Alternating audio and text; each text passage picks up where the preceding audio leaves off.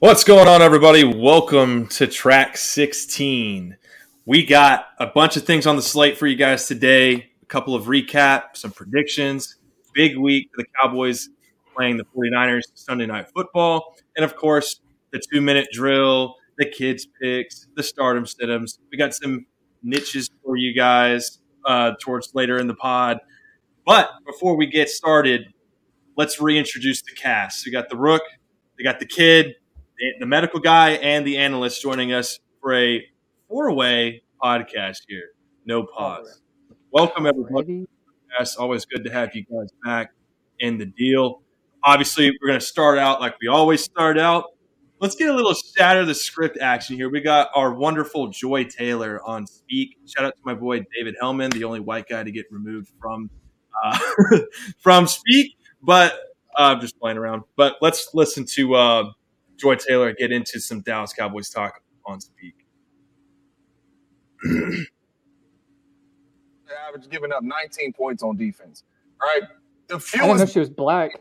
Any team in the National Football League, and you talk about good defense, they was playing good defense. And the Cowboys really just beat these boys down, up and down the football field. I thought this win was big for the Cowboys, especially in this type fashion. You throw I'm glad you just brought up that number. The real Cowboys are however the defense plays. Mm-hmm.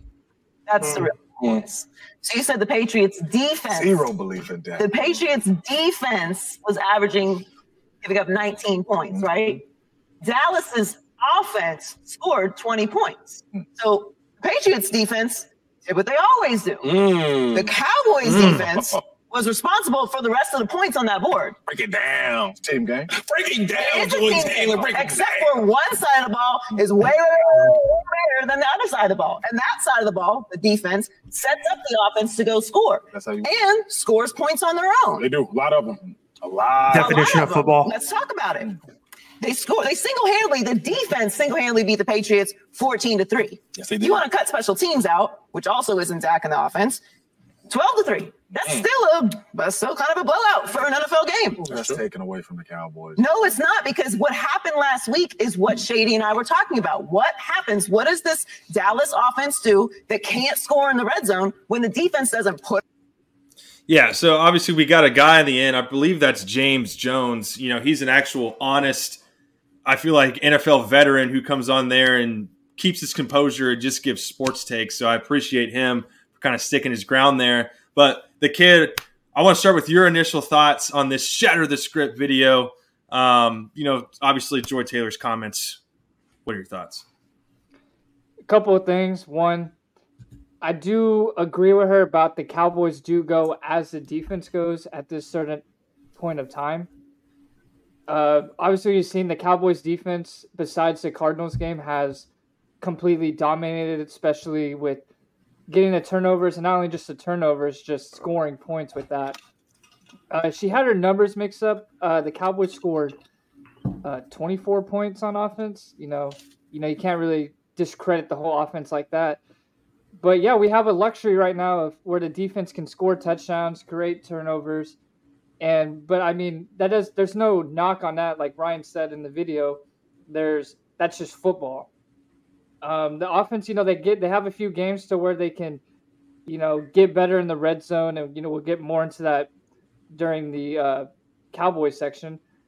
But this shouldn't discredit the Cowboys offense in general. It's just our defense is so good right now. They're going to score points. That's more points for us.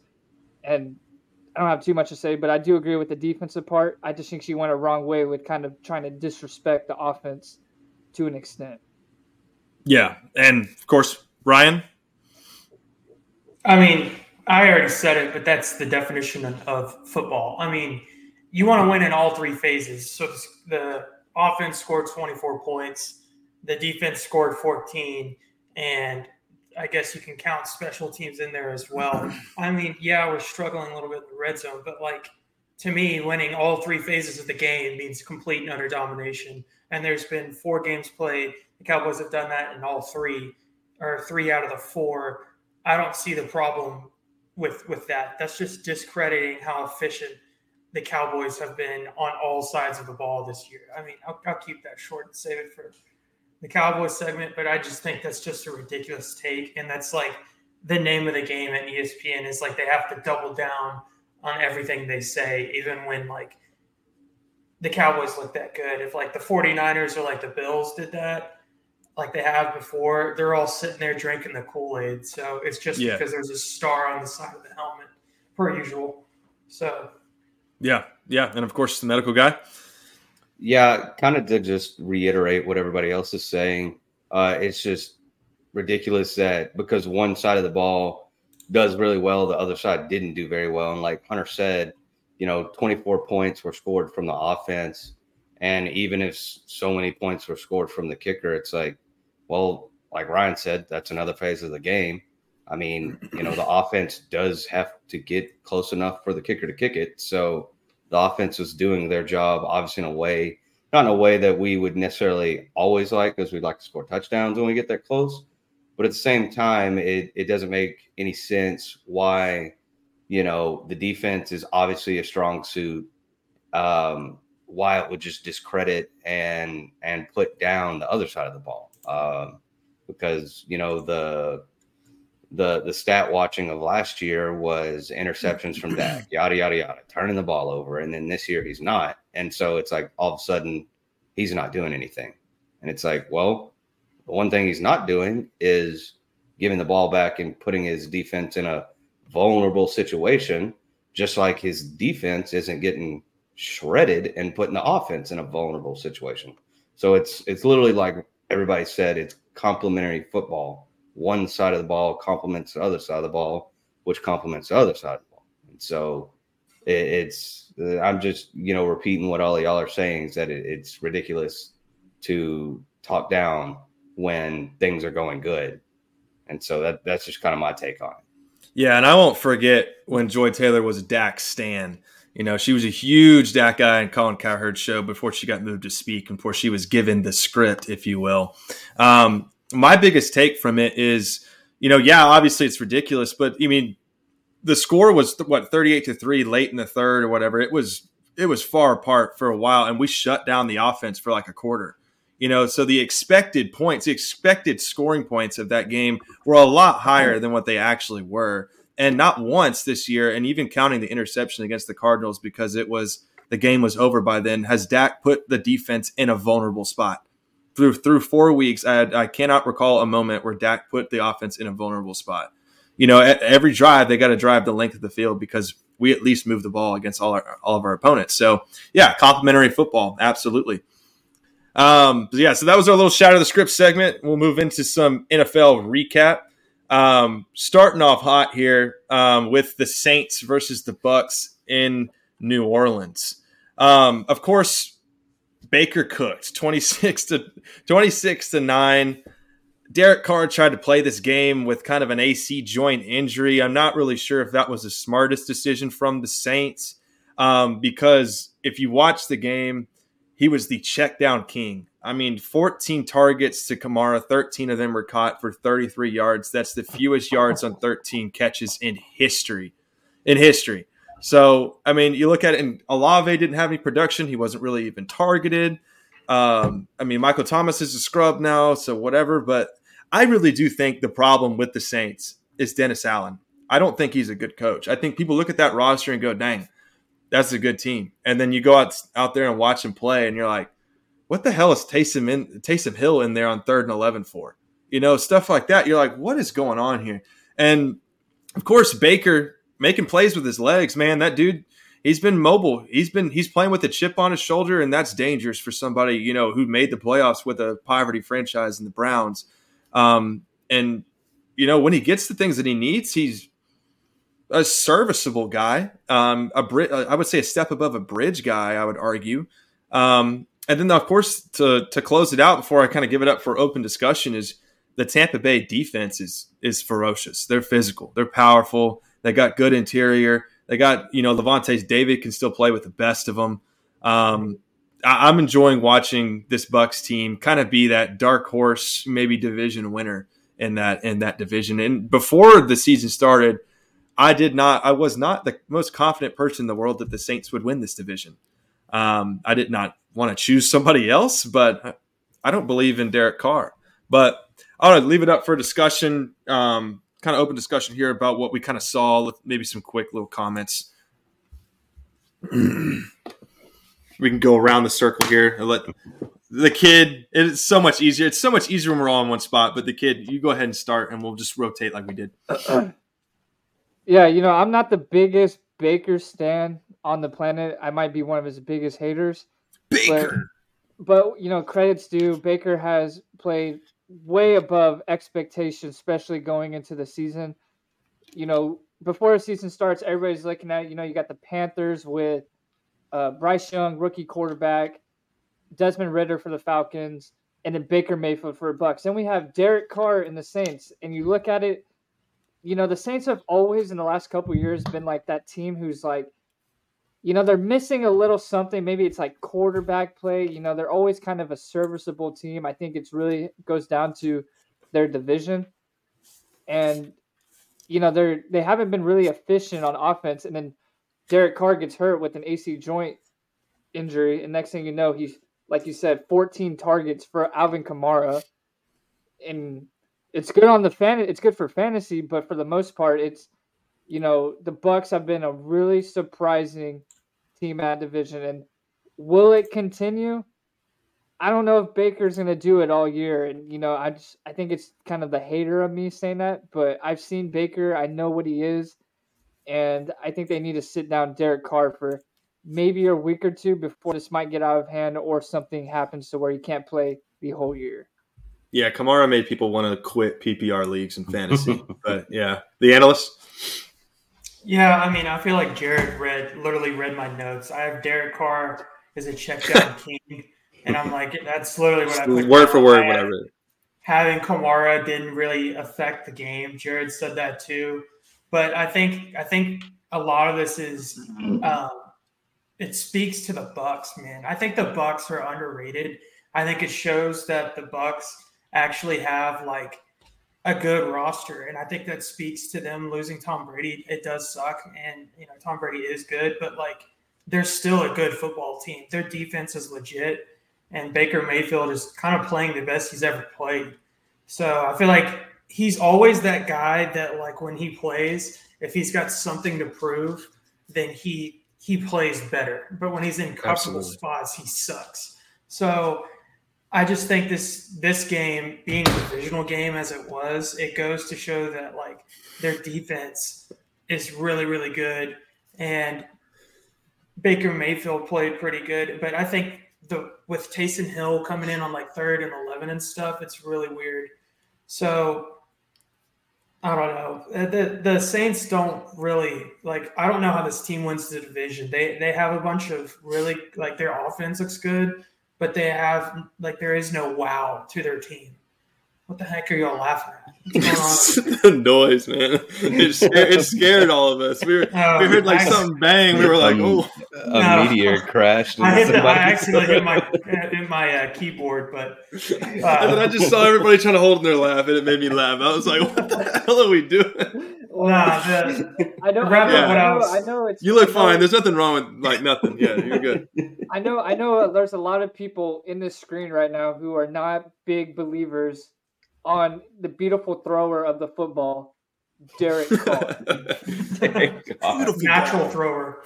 Natural thrower. You can throw a beautiful ball right to the defender. I feel like if he's healthy with that offense, they could do something. Like he's just like two extremes when he plays. It's either you've got I'm throwing the ball deep, we're making plays like what he did with Devontae Adams, or it's like this game where he's like I'm throwing 13 passes to my running back and we can't move the ball. I think some of that was due to shoulder, but like it's been like that for the last 3 games. Yeah. And I agree with y'all. I think the Bucs are kind of the surprising team, not only out of the division but kind of out of the league right now. I don't think people. I mean, we all remember those videos that came out in preseason of like Kyle Trask and Baker Mayfield throwing like 10-yard outs that were missing by like 10 feet each way. And so it kind of just set the bar real low. But they definitely kind of surprised me for one.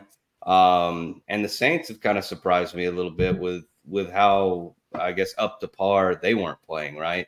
because they bring in, arguably whoever you want to argue, a franchise-esque type quarterback with Derek Carr. I mean, he did put up pretty decent numbers at the Raiders and whatnot, and he comes in with, Slant Boy, who is finally healthy, and Olave, and then, Mr. Kamara, we don't know if he should be playing football or not right now. Jimmy Graham. But, yeah, and, 40-year-old NBA Street Jimmy Graham. And, they just have a lot of weapons, and they have had a good defense in the past, and just to see how slow they've started out, it is just disappointing. I think more on the Saints than it is uplifting on the Bucs. I do agree that I feel like the shoulder injury is definitely harnessing a little bit of Derek Carr. I don't agree with the decision to play him when you do have a capable backup as Jameis Winston, even though he is more of a gunslinger. I think with those weapons that they have, you can afford to have that a little bit. And having that injury on that throwing arm, whatever they did to recover, whether, he was pain-free or if they had to shoot him up with some type of numbing agent or anything like that, it would just affect the feel of how to throw the ball. And, I think we can all say, like, you could kind of tell with, you throw 14 passes to a running back for, basically a yard a catch. That shows that, the offense doesn't trust to move the ball down the field as well as probably the quarterback. So I thought this was kind of an ugly game for the Saints, and then kind of sucked for Jameis Winston because, you get him in there and he slings it down the field when they're already getting their ass beat. And it's like, he throws a pick and it's like, whoa, there's Jameis. It's like, well, it's kind of giving up time by the time he got in. Yeah. It's quitting time. Yeah. Yep. All right. Next game. The Kid. Yeah, so we got a recap of the Texans and Steelers. First of all, shout out to CJ Stroud, proving a lot of people wrong and kind of, being the best quarterback they have since Deshaun Watson.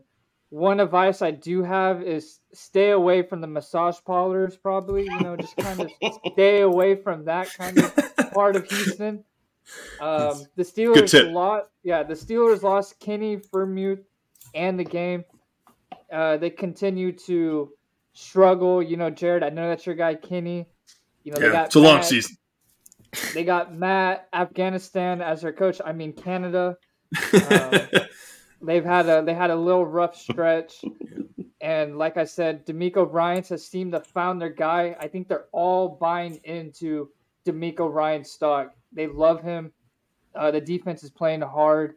CJ Stroud's making some pretty veteran throws already, and he has Woke Boy over there not catching, something towards the sideline, of course, and somehow he's rated 90.2 PFF grade. It must be his blocking, which was non-existent on the Cowboys. CJ Stroud, 16 of 30, 306 yards, 2 touchdowns. Kenny Pickett, 15 of 23, 114 yards, 1 interception. And the Steelers had 225 yards total offense. You got Najee, get rid of the stock, move on. Don't have no more. Yeah.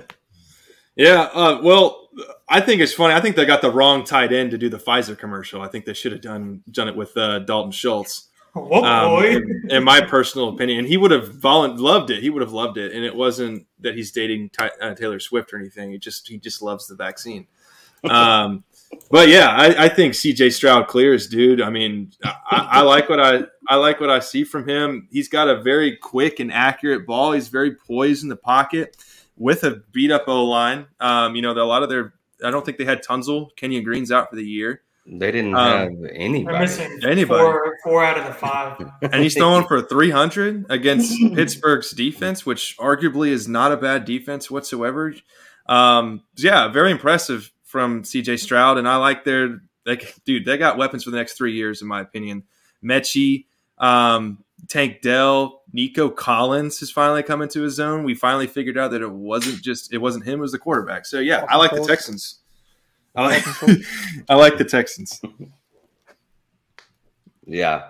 Yeah, no, I agree. I think the Texans are another one of those surprise teams. Like, you didn't really know what to expect, but I think this kind of puts a little bit of a knock on the previous coaching staff, right? I mean, they've got very similar weapons on the offense as last year.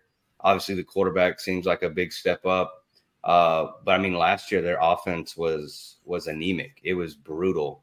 And then to switch coaching staffs, switch, play callers and all that. And the thing is DeMeco Ryans is a defensive guy. And so like you bring in a defensive head coach and the offense gets better. And so it seems like he's made the right hires, seems like they're making the right plays, and that offense is looking great. And we all knew that defense, was decent and especially competitive at least. And it just seems like he's kind of taking them to a new level. Hopefully their O-line gets better, because when that happens and they can run the ball a little more, they could be pretty scary in that division. Absolutely. Yeah. Yeah, I mean, a lot of positives for the Texans. CJ Stroud has been very solid. He has a good ball. I'm pretty sure this is the only Ohio State QB I've ever seen that is worth anything. DeMeco shows he's a good coach. And fun fact, they are the youngest team in the NFL. They have a bright future. They just haven't played anybody credible for me to say they will win this division. And that's all I've got to say about the Texans, because I still don't care about them, and I won't. I refuse to. The Steelers, team of two extremes, really good defense, absolutely zero offense. Kenny Pickett is meh, but I believe that has a lot to do with Matt Afghanistan, or Canada, as the kid said. And then Najee Harris is slower than the night before Christmas. That guy is so slow, I'm pretty sure I could tackle him. He might look strong, but you get his legs, it's over, and he runs like he's in molasses. Yeah, but Ryan, he has freak stiff arms 5 yards behind the line of scrimmage. Yeah, he might catch my helmet, but I'm pretty sure I can catch those slow legs. Runs like a stiff-legged old deer. Yeah. Yeah, and the last thing I'll say about the Steelers is they had, what was it? They've only had zero 400 total yard games since 2021. The next closest is 4. Oh, my God. The next closest is 4. They've at least had 4 400-yard games. I mean, he's atrocious, and they want to get him more involved. But, yeah, it's just atrocious to me. But, Ryan, what you got on the Bills and Dolphins? Yeah, so the Bills-Dolphins, 48-20. I'm going to start with the Bills here. Josh Allen struggled in the first week against the Jets, but these past 3 games, he has shown that he is still him for sure. He's 21 for 25, 320 yards, and 5 touchdowns total. Passer 4, ran for 1. And then stone cold Stephon Diggs, baby. That celebration was everything. He torched the Dolphins defense. He had a slot corner on him all day. What?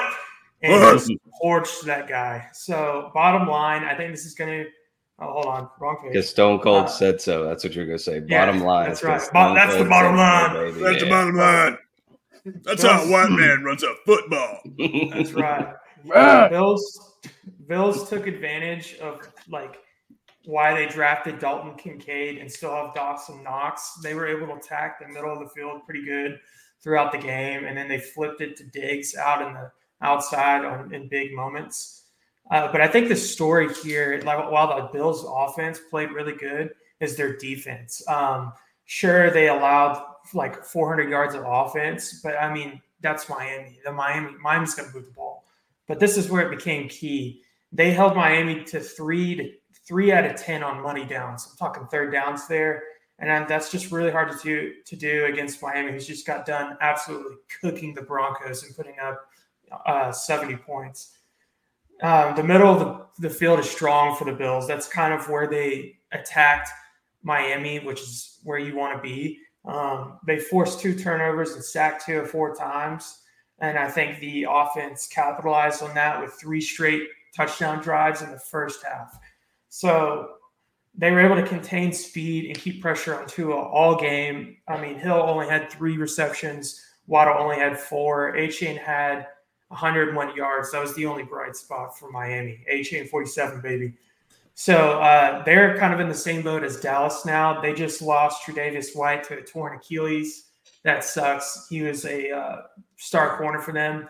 But all in all, for the Bills, they showed up and they still show that they run the AFC East. That's 8 straight against the Dolphins, 12-2 overall in the last 14. What? So for going to Miami, story of the day, whole lot of yards, but just couldn't convert, and the penalties and turnovers killed them. 393 yards, like I said earlier, 3 of 10 on third down, and then 0 for 3 on fourth down. So they were able to move the ball a lot. They just couldn't do much with it. And then I think this is more of a story of how they're going to have to figure out how to stop a good offense on defense. And then, two, it can be stopped if you pressure them. It's just really hard to do with all that speed. You know, if you pressure Tua with 4 or 3 guys, then you might be able to stop Miami. But if you're having a blitz or something, they're going to make you pay. So I think Miami's story is, you know, they're going to have to figure out how to stop really good offenses. And then you flip the story over to the Bills. They're showing that they still run the AFC East. Good luck trying to come up with anything else that you did not say, guys. Good luck. Sorry. I came prepared. This game wasn't on the TV, but, you know, I had to go in and dig in, look at a bunch of passing charts.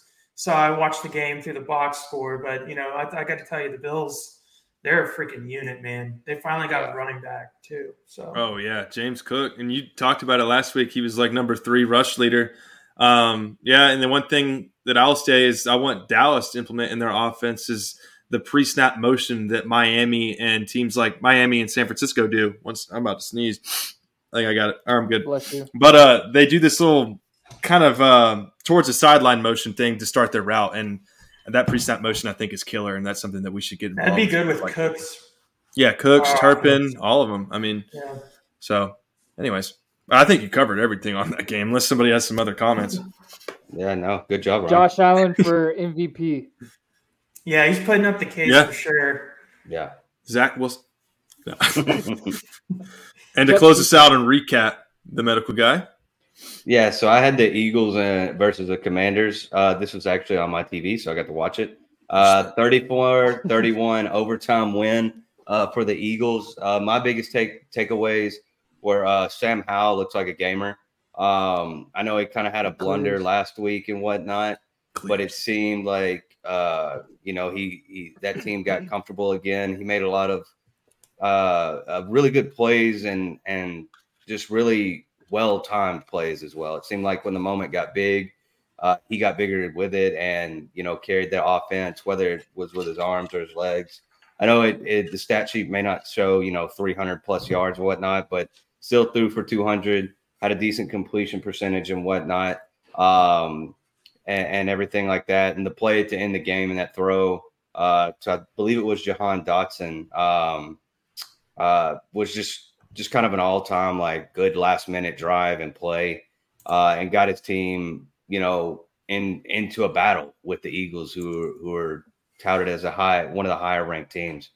Second is that Eagles secondary is a little suspect right now. I know they got some injuries and whatnot, but Sam Howell, Dotson, McLaurin, all of them kind of shredded that secondary, and so that was a little suspect. Their up front defense is top tier. They're really great. Get pressure. They stop the run game almost completely from the running back standpoint for the Commanders and whatnot. So that's probably their biggest strength, obviously on defense and whatnot. So if you can figure out a way to just hold that up for a little bit and give your quarterback a little bit of time, you'll look like you'll do pretty well against that defense.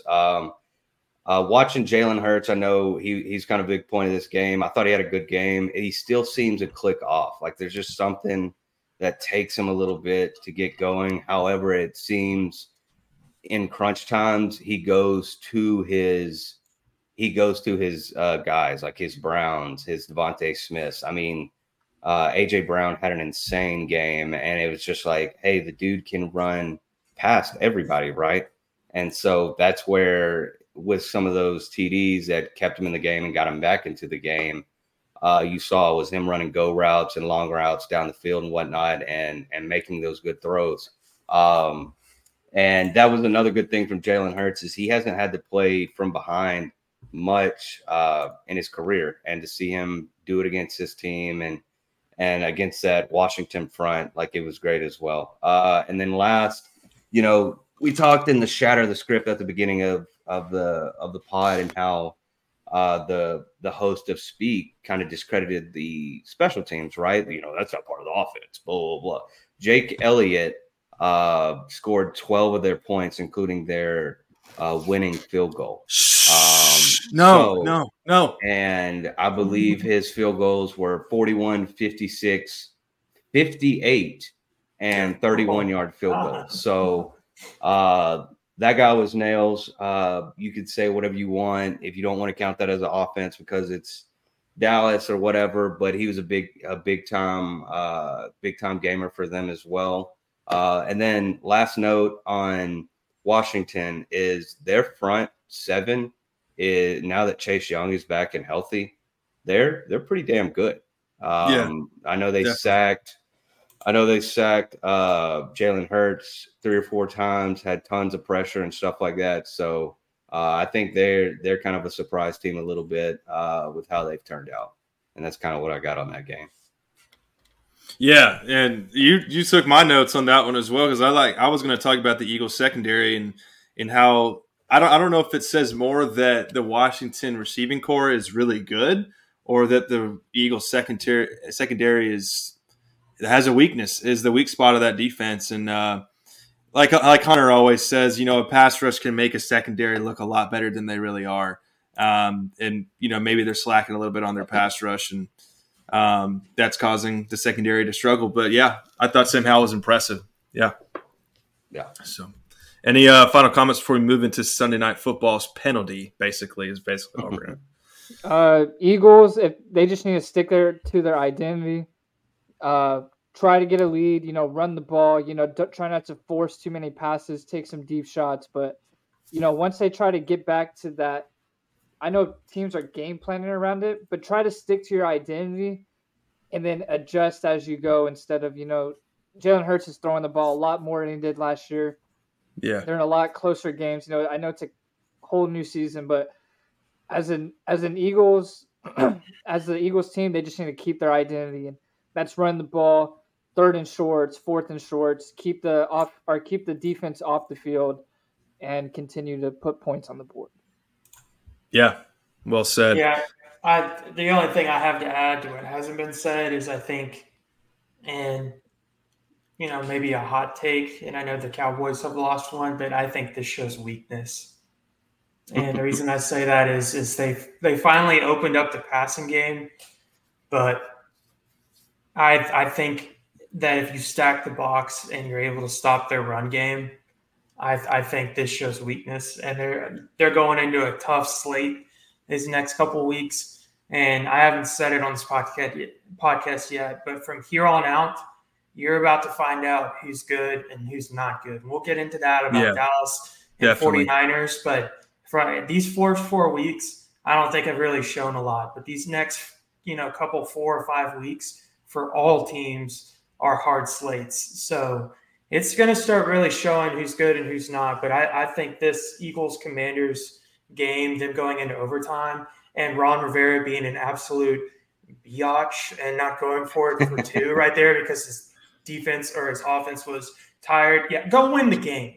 You're playing the Super Bowl runner-up. Go win the freaking game. I don't care if you're off. You lost anyway, Yeah. You want to go play. If your team is tired, then why would you want to go into overtime? Yeah. Win the game. Like put money down and win the game. That's ridiculous. How about one more play, guys? Yeah. But I on another note, I do think the Commanders are actually not bad. I think they're actually a good football team. I think they'll win more games than people give them credit for. But I think the main story of this is that the front seven for the Eagles is nasty, but the secondary is hurt pretty bad. But I think the Eagles are vulnerable. There is a little kink in that armor, is what I think. Yeah, CD Lamb's going to expose the hell out of Darius Slay again, and I cannot wait for that. Well, let's get into this Sunday Night Football. Little TRAK, of our member standings. We lost a little bit of track of the medical and analyst because it was a little bit too much to keep a hold of. But the Rook, I'm 3-1 so far, predicting Sunday night football games, and the kid undefeated at 4-0. I lost my last Sunday night football. Sorry. I lost the Pittsburgh one, and he was able to jump ahead of me on that one. We both predicted the Chiefs this past coming Sunday night, so those are the standings there. 4-0 for the kid. If we're being honest, with that Pittsburgh game on at that time, we all lost. Like America lost because we had to watch it. Exactly. Yeah, we said that too. We were like, Hunter said, he was like, we got to watch that on Sunday night. I was like, yeah. We were like, don't worry, America. We'll watch it for you so you don't have to. Yeah. Yeah, it's kind of like election night. Don't worry, America. Yeah, Twitter will watch it like, so you don't have to. Ain't nothing like watching, the last thing you watch before you go to bed on Sunday is watch Jimmy G throw 4 hospital balls to Devontae Adams. Like, I want to watch. Like, yeah. Yeah, exactly. Well, Chiefs obviously got the dub 23-20 against the Jets. Was this a defensive pass interference on Gardner, and was it a holding call on 3rd and 22? The medical guy, I will start with you. So, by the book, yeah, it was a hold on Sauce Gardner. How they were calling the game all night, no shot. And it's just one of those times where it's like you don't really call it all game, and then in one of the most pivotal times that was an absolute bailout call, you called it. And, obviously, gave the Chiefs a first down and whatnot. So it was really tough, especially, seeing as how it looked like the Jets were going to get another stop and whatnot. So that was tough. And then, as we have mentioned right here, I think me and the analyst actually kind of talked about it and watched a little video of the missed holding call where, the left tackle is essentially like holding the guy up in the air while he's trying to rush the passer, and the defensive end is just like, yo, what do I have to do? And so that was really tough for a missed call. And then the last note right here, talking about Zach Wilson. He for 3.5 quarters, he played phenomenal. Like, some of those throws, you were like, yo, this is why you got drafted, my guy. Yeah. And I think at the same time, I think it seemed like the Jets were like, hey, like, this dude hasn't been very good. We really have nothing to lose right here. Nobody expects us to even be competitive in this game. Let's open the playbook. And if you look back at Zach Wilson's BY Young days, like he made his name from those super crazy throws. Why not allow him to at least try with the weapons you have and whatnot? And then a note that I wanted to make is about the Jets defense. Like, it's still good. Like, they played very well, and showed kind of a little bit of weakness, as they showed with Josh Allen, is if you're going to try to play hero ball and throw it up, they're going to make you pay. And every time, even on the bailout call, Patrick Mahomes threw it up and triple coverage. Should have been picked off for whatever his 3rd or 4th time. And I think that shows how well the Jets defense actually is. And if they can get a little bit more complimentary ball on that offensive side, they could still be a really good team. But I think they need to, at this point, they need to let Zach Wilson sling it, because, that's obviously where he's good, is when, he just kind of lets it go. So I'll pass it on to one of y'all for, whoever wants to go next. Well, you kind of lit a fire within me there, just on like a realization, and I think you hit it on the nail, was I think the Jets thrive like blood in the water. Like, they're the shark and the blood's in the water. They thrive against gunslinging quarterbacks. Josh Allen and Mahomes both struggle against this defense, and I'm eager to see the Miami Dolphins play them too. That's because you're throwing the deep ball on them. You're probably going to get punished because they're DJ Reed, I believe that's his name, Sauce Gardner. those dudes can play good secondary ball. I mean, obviously, Sauce Gardner's ranked number 1 in most people's rankings from what I've seen. And who was the one quarterback that took what the defense gave them and just 31 of 38 did what he had to do? I mean, you got to give props where props are due. I thought, you don't have to throw the ball 40 yards down the field on a great defense. You just got to dice them up one by one. Then they start getting frustrated. They try and make moves. You blitz, you make a mistake, bang, there's your boom play. So, yeah. Hey, Jets defense, don't sleep on him. And Mahomes, this doesn't mean anything for his legacy. He'll be fine. I mean, take your time. I just cannot believe the penalty. Yeah. The holding call on Sauce Gardner. I'm willing to argue that wasn't a holding call because it was close to the line of scrimmage, and by NFL rule, you can from the first 5 yards you can toss, tug, pull on jersey, put your hands in a face mask. Like, you can do whatever you need to do, and for the most part, and you can get away with it for those first 5 yards. And like Jacob said, they were just the way they were calling the game. There is not a lot of penalties, and the ref didn't throw the flag until the ball was caught. Yeah. For the interception, and I just couldn't believe it. Now, for the missed holding call on 3rd and 22, where somehow Patrick Mahomes got 22 yards by his legs, I think that was a hold. The argument that a lot of people were making, which is fair, was the lineman had set feet, hands on him, had him locked down. But the thing was, he had him basically bear hugged, where the guy couldn't move. That's a hold. Like, by definition, if you're impeding him from making a play, then yeah, that's a hold. Where if you got to let him go if he's trying to go right or left, unless you can just follow him and make that block. But like, I don't know. That's a lot. And then you already touched on Zach Wilson, but I think Patrick Mahomes got bailed out big time. And the last note on this is, please get Taylor Swift off my freaking screen. Yeah. Like, this is the NFL. Please just leave it alone. I don't need to see Taylor Swift every single time they're in a primetime game. I mean, the Chiefs are going to be in like every primetime game now. Kelsey finds a blank space. They think that Taylor Swift is going to be like the meta to getting all of these other people involved in the NFL. We don't want them here. They can go sit and wonder where Taylor Swift is sitting at a game. And now y'all just created a Canaan event for Taylor Swift and Brittany Mahomes to come back in here and start making some wild content. So, yeah, get her off. I want somebody to make a parody account of, like, let's say some random NFL teams, and then they edit a direct cut to Taylor Swift in the booth. Kenny Pickett drops back, flies Allen Robinson back in the back corner of the end zone, and there's Taylor. It just fans straight to Taylor Swift, just like random NFL plays throughout the year. I want to see them cut to Taylor Swift, some parody account. You'd probably get a lot of likes and follower accounts on Twitter. But yeah, Hunter, you want to close us out on this one?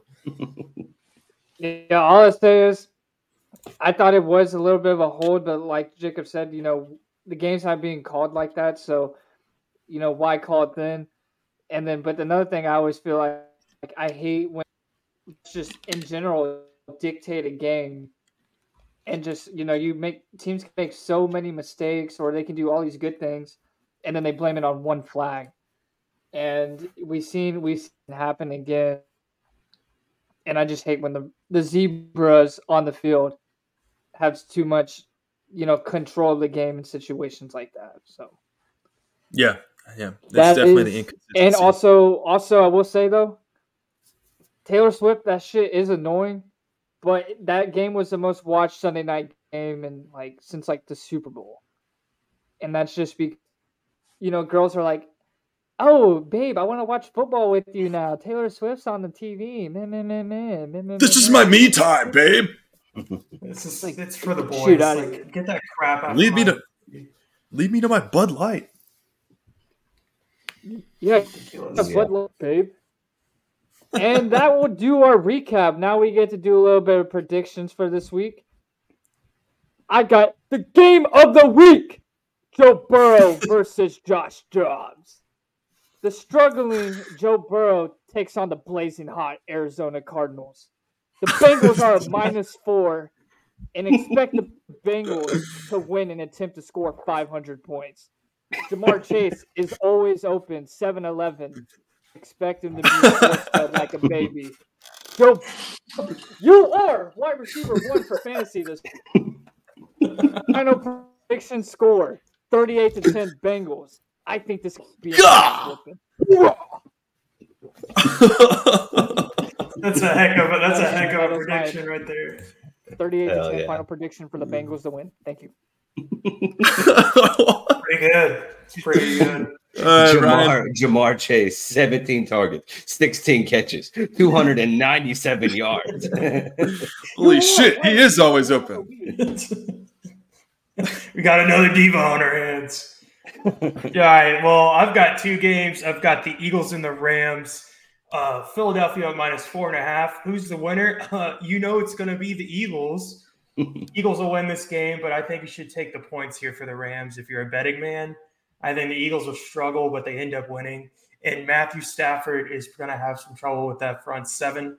But my final prediction for the Eagles-Rams game, Eagles 24. Let's go with the Rams at 21, and that they will not cover the spread. You need to take the Rams 4.5. My next game is Texans-Falcons, currently mid versus mid.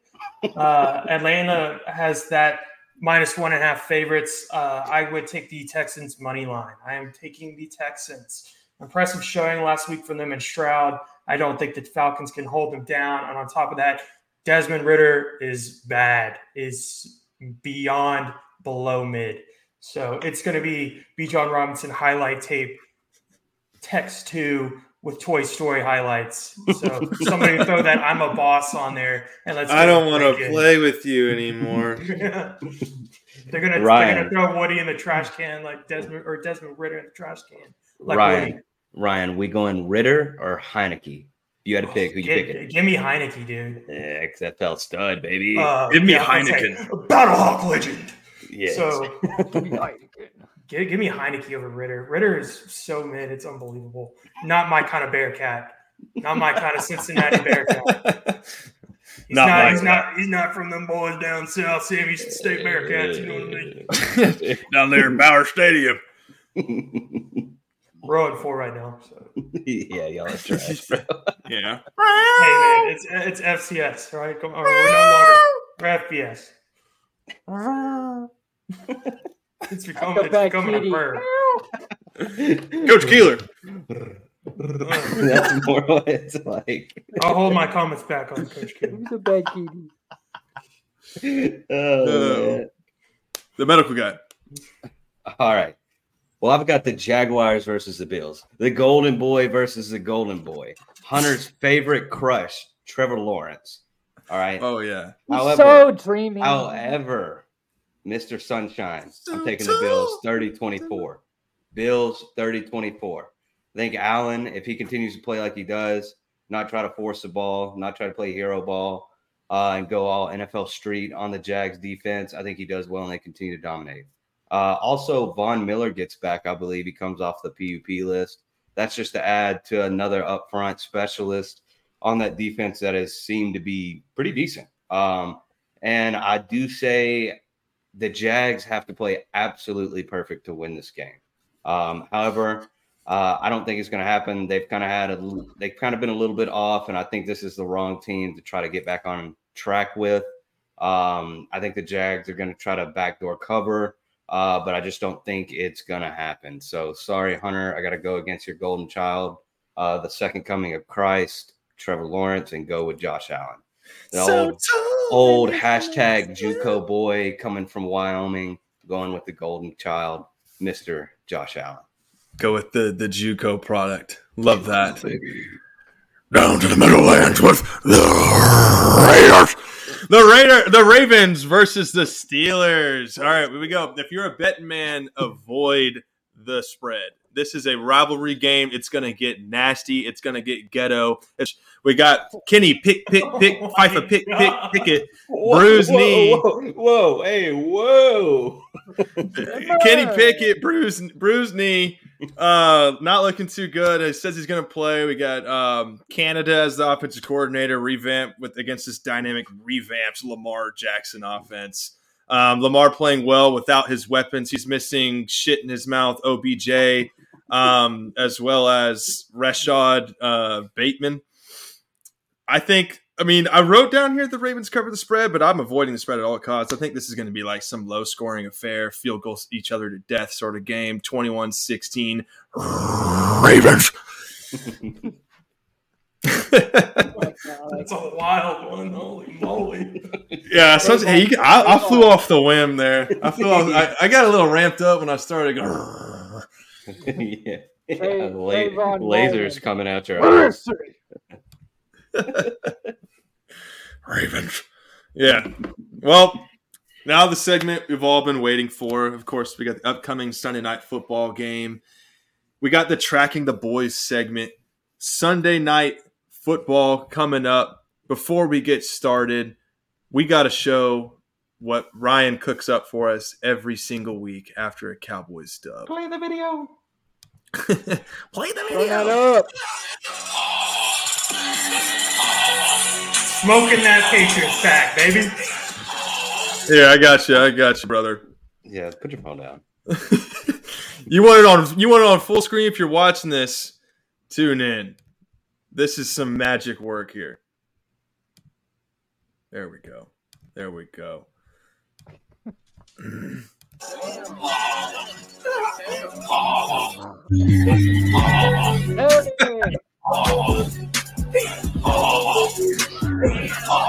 Yeah, smoking that Patriots pack 38-3 W. Let's start with the offense here. We want to talk about, how the offense was with the red zone conversions, whether or not, we thought the running of the passing game was efficient. I want to give the kid the opening mic here to begin on the offense, and we'll work our way around and then transition to the defense. Yeah, so with the offense this week, they were still efficient, not too efficient in the red zone. Great throw by Dak to Schoonmaker that was dropped. And like I said, off script, throws like that, they're tough catches, but those are the type of moments where you watch the game and you see what's really going on doing this box score. Because then, technically that's a drop or incompletion for Dak, but he makes a great throw. If that's CeeDee Lamb, Brandon Cooks, Michael Gallup, that might be a touchdown. The offense, they're still a little struggling in the red zone, but they did use that big old white boy. That's how a white man runs a football in the red zone. So, it's kind of like, I kind of mentioned it too. It's like, the vanilla, it's really vanilla that use him in the red zone, but this guy is like Bluebell. So when you use that, Bluebell vanilla ice cream is always going to smack. It's always going to provide. It's always going to hit. Use that vanilla white boy in the red zone, inside the 5. Michael Gallup, we really shit on that guy a lot last year. But Michael Gallup has really come back to kind of form of, if that was him last year, things might have been different for that Cowboys team. But the thing is, even with the offense struggling in the red zone a little bit, there's still some positives. Dak's being efficient. He's not, trying to be that gunslinger, but he's still taking some shots. He's, given what the defense takes him, especially when you have a defense like that we have right now, that's really the only way to do it. And this next game against the 49ers is really going to be a test of, the defense might not be able to score any touchdowns because Brock Purdy's, top 5 luckiest quarterback of all time. So we'll need the Cowboys offense and, playmaking and offensive coordinator calling the right plays. We just need to get in the end zone because a team like the 49ers, field goals when we're inside the 5 and don't get in the end zone is not going to cut it against this team. Yep. Yeah, I agree with that. I'll stick to our offense real fast. I really liked what we did with the Patriots. We kind of had our way with them. Passing game was working really well. Running game was there. They're just very complimentary in offense. That's one thing that I'll say with Zeke being gone. I made the joke to everybody in here that Zeke was going to run for 300 yards on us. It's a canon event. Just to dunk it on me so that I would have to not come back on this podcast for the rest of the NFL season. Yeah, But, anyway, Soldier Boy, you suck. 4 carries for 15 yards. Crank that, Soldier bitch. Yeah. So I'm really liking what I'm seeing from the offense, but it's the thing that's getting me still the red zone struggles. They did better, like Hunter said, in the red zone, but there's a lot of positives to the Cowboys offense. Mind you, we're only week 4. I mean, there's still teams out there that are struggling with their offenses too.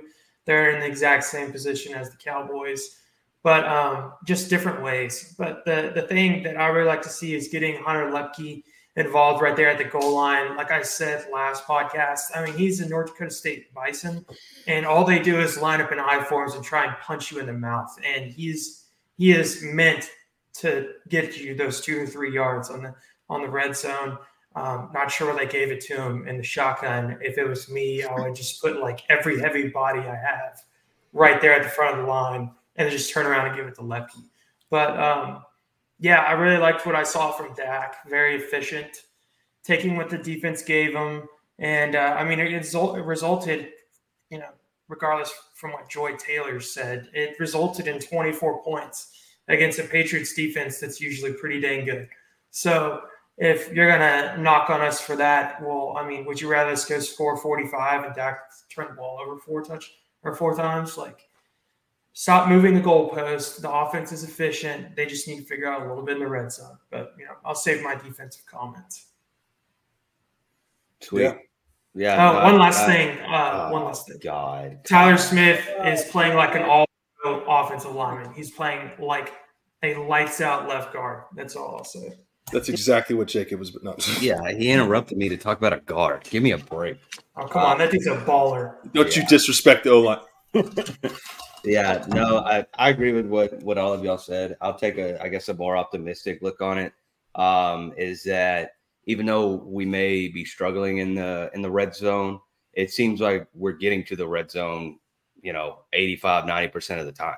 And so, if you fix that last, little percentage of the yardage that we need to get into the end zone, just imagine what some of these scores and some of these headlines would say, right? The only down part about the red zone is I still think it's just absurd to me that we're not using, CeeDee Lamb, who's a playmaker, Michael Gallup, who's a jump ball specialist, in the red zone as much as we are. And I just think it seems like it's like they keep the playbook kind of simple and then they get into the red zone and then just open the whole thing up and just throw a dart at it and be like, yeah, we'll run, this fake jet sweep, shovel pass to whoever. And it's like, guys, just line up in 10 or 11 personnel, run it or throw it. Like, it doesn't necessarily have to be a full, 7-second rollout flood to one side of the field. Like, hey, we got to slant one way, we got to fade one way, or we just run it up the gut with who we have. So I guess if you want to get kind of ticky-tacky, that's where we could. But ultimately, looking at it from a high-end glass half full type thing, is that we are in the red zone all the time. So that's just kind of my take on the offense. Yeah, and one of the things that I wanted to bring up as well was, Jalen Tolbert. Jalen Tolbert, kind of showed a little bit of sparks in this game. And to Hunter's point that he talked about very earlier in the summer, and we both kind of were talking about it in the preseason, was when he gets his reps, he has to make his reps count. And I think yesterday when he was in and he got the ball thrown to him, he made him count. So he looks good. I'm glad he was able to get in there and get some reps. Dak looked like he was on today or the other day, and that ball to Schoonmaker, kind of widened my eyebrows a little bit. That one to CeeDee Lamb got me off my seat. But yeah, I thought the predictability was still the same in this game. If I had to nitpick something out of the offense, was like Jacob said, we're getting to the red zone a high percentage amount of the times. We're traveling the length of the field.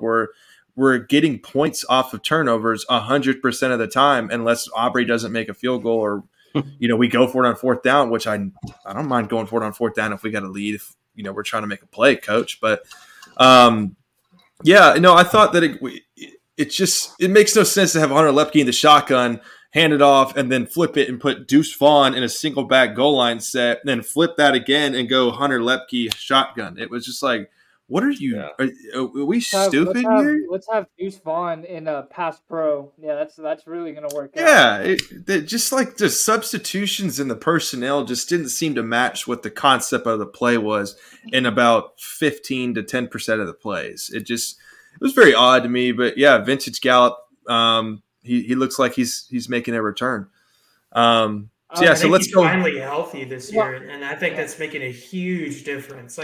He's like we've said him before. He's a wide receiver 3 complement. Like he's really good, and he's shown he's best. Like when Amari Cooper was here in that wide receiver 3 range, which is fine. But I think he's finally healthy, and I think this is the game. But eventually Brandon Cooks is just going to show up. And everybody's going to be like, "Oh my God, I forgot they had Brandon Cooks." But anyway, yeah. I think I'll do one last thing with the offense. I think when people especially on media talk about the Cowboys offense, they kind of word it wrong. It's with the offense itself scoring points. That's not the issue. The issue, I think, how they should word it is how many field goals that the Cowboys are kicking inside 10 yards. Yeah. If they move the ball, they get it inside the 10, they can go 70 yards down the field. You got 10 more yards.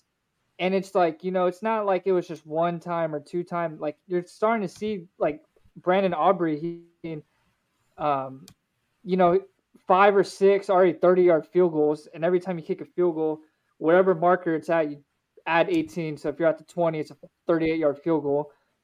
And so with that being said, I think they're just wording it wrong. And then with the Cowboys defense, they're scoring points, but it's just the scoring or kicking the field goals inside when they're especially inside the 5-yard line. And it's we need to start punching it in. And I just think media is just kind of wording it wrong. Yeah, and to add to that, I think that's a fair assessment and that's a fair knock on the Cowboys because in the Sunday night's game when they play the 49ers, it is going to be imperative to make that touchdown count because what we've done with these other teams where we get down there and kick a field goal, or we get down there and score, and we do it like that, it's going to be imperative for Dallas to make that opportunity count because they're not going to be in the red zone as much as we've been in games past. Yeah, and I want to comment on that once we get to the 49ers segment because, I feel like that's a vital part of the game, and I got some notes on it. But we'll transition to the defense here, and then we'll quickly get into Dak on track. But, yeah, I just want to share Micah Parsons. This is the stuff that goes unnoticed. One of the good things about next-gen stats, and I've always been a fan of advanced statistics, is, is stuff like this. He recorded, 0 sacks against the Patriots, but this is, what he had, another game with 8 or 9 pressures. The guy is just ridiculous, and it's a lot like, DeMarcus Lawrence. He's in a top elite run defender, and he shows it every year, but nobody talks about him because he doesn't get sacks. Well, Parsons has had one of the highest pressure rates out of all, and he should, as one of the best players in the league. This is just not going to be talked about. They're going to be talking about, Khalil Mack's 6 sacks, which is absolutely impressive. But I wanted to share that with everybody, and because we passed it around in our group chat.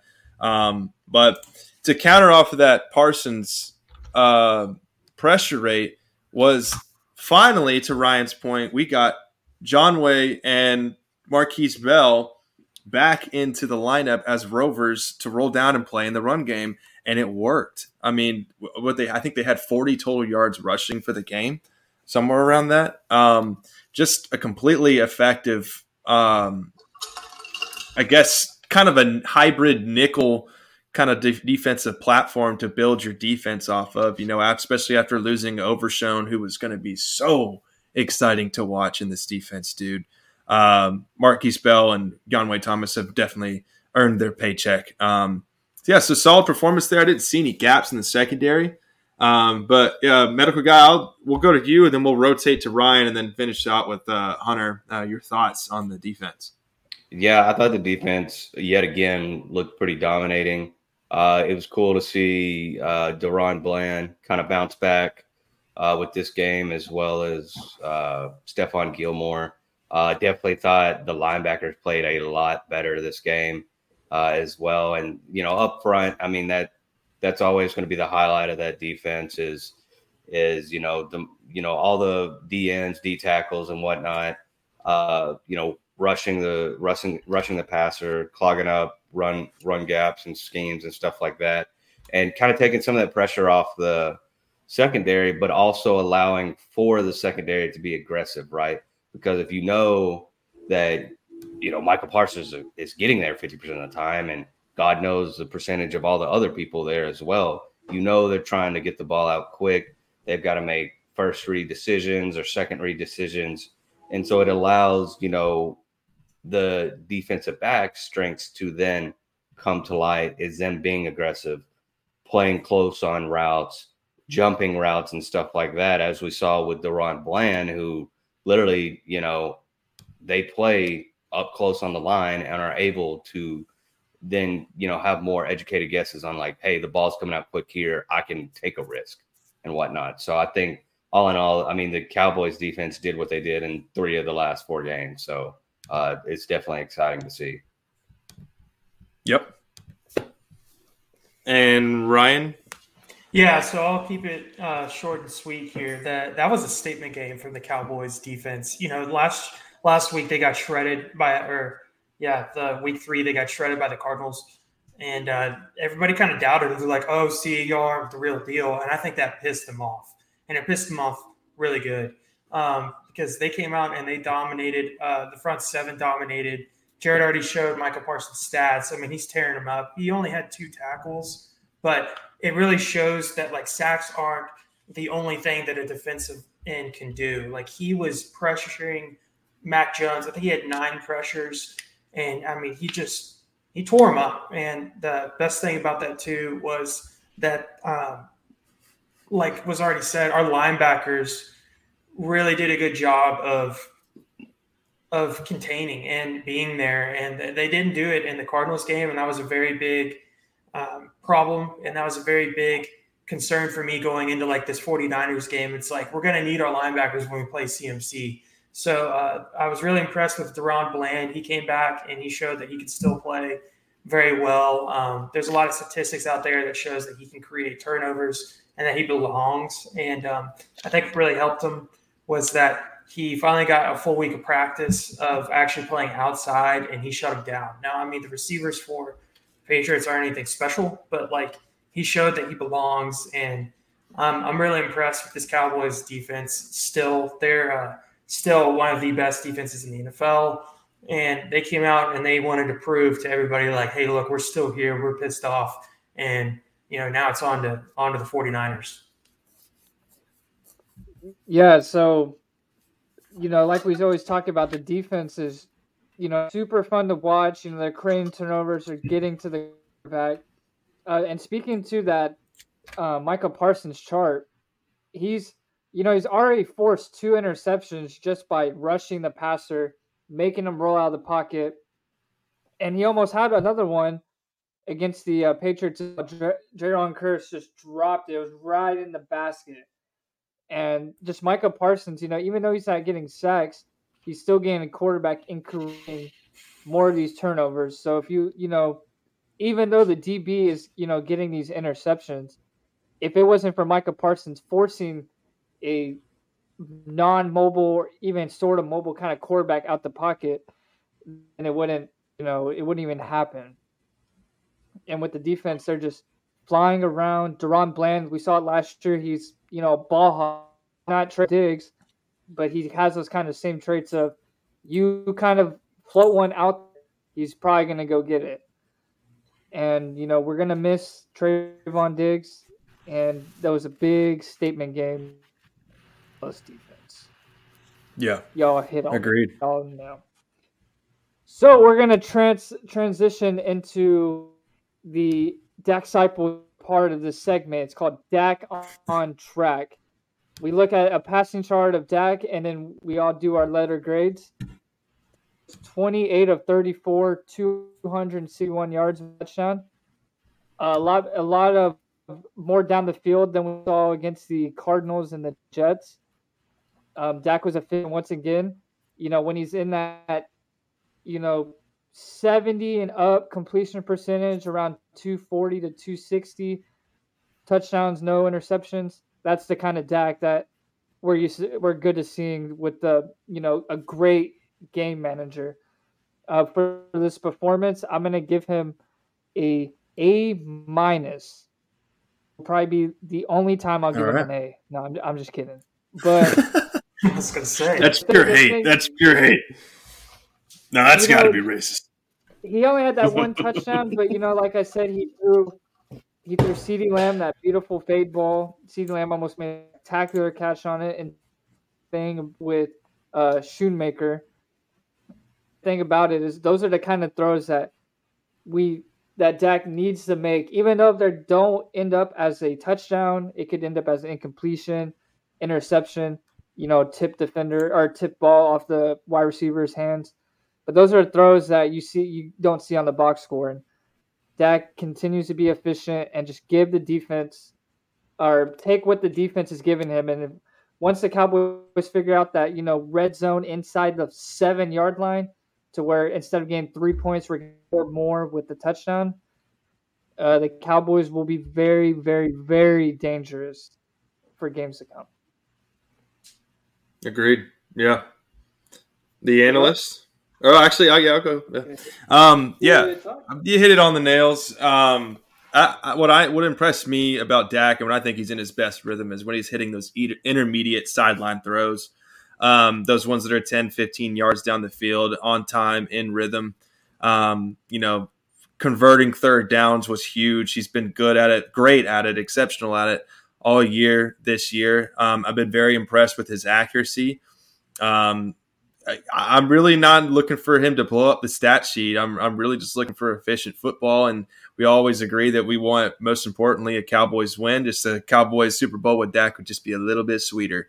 So 28 of 34, 261, a touchdown, still no turnovers. The cool thing about this is that Dak only has 1 interception. The rest of the NFC East combines for 14. So I'm going to give Dak an A- as well. I thought about giving him an A, but I'm going to go with A- because I think we can convert better in the red zone. The Analyst? Yeah, I look at this chart and I just see efficiency everywhere, and that's what I love to see from Dak, and I think that's the kind of quarterback he is. The passing chart shows a lot of a couple behind the line of scrimmage, but like Jared said, I think it just shows when he's at his best, it's him hitting the sidelines 10 and under, and that's what opened up the CeeDee Lamb go ball on the left side over 20 yards, which was an absolutely beautiful throw. Same with the Jake Ferguson throw the Schoonmaker throw that I have no clue why Jake Ferguson wasn't in the game for that. I guess we had to get our second-round bum tight end a throw. But he's going to work.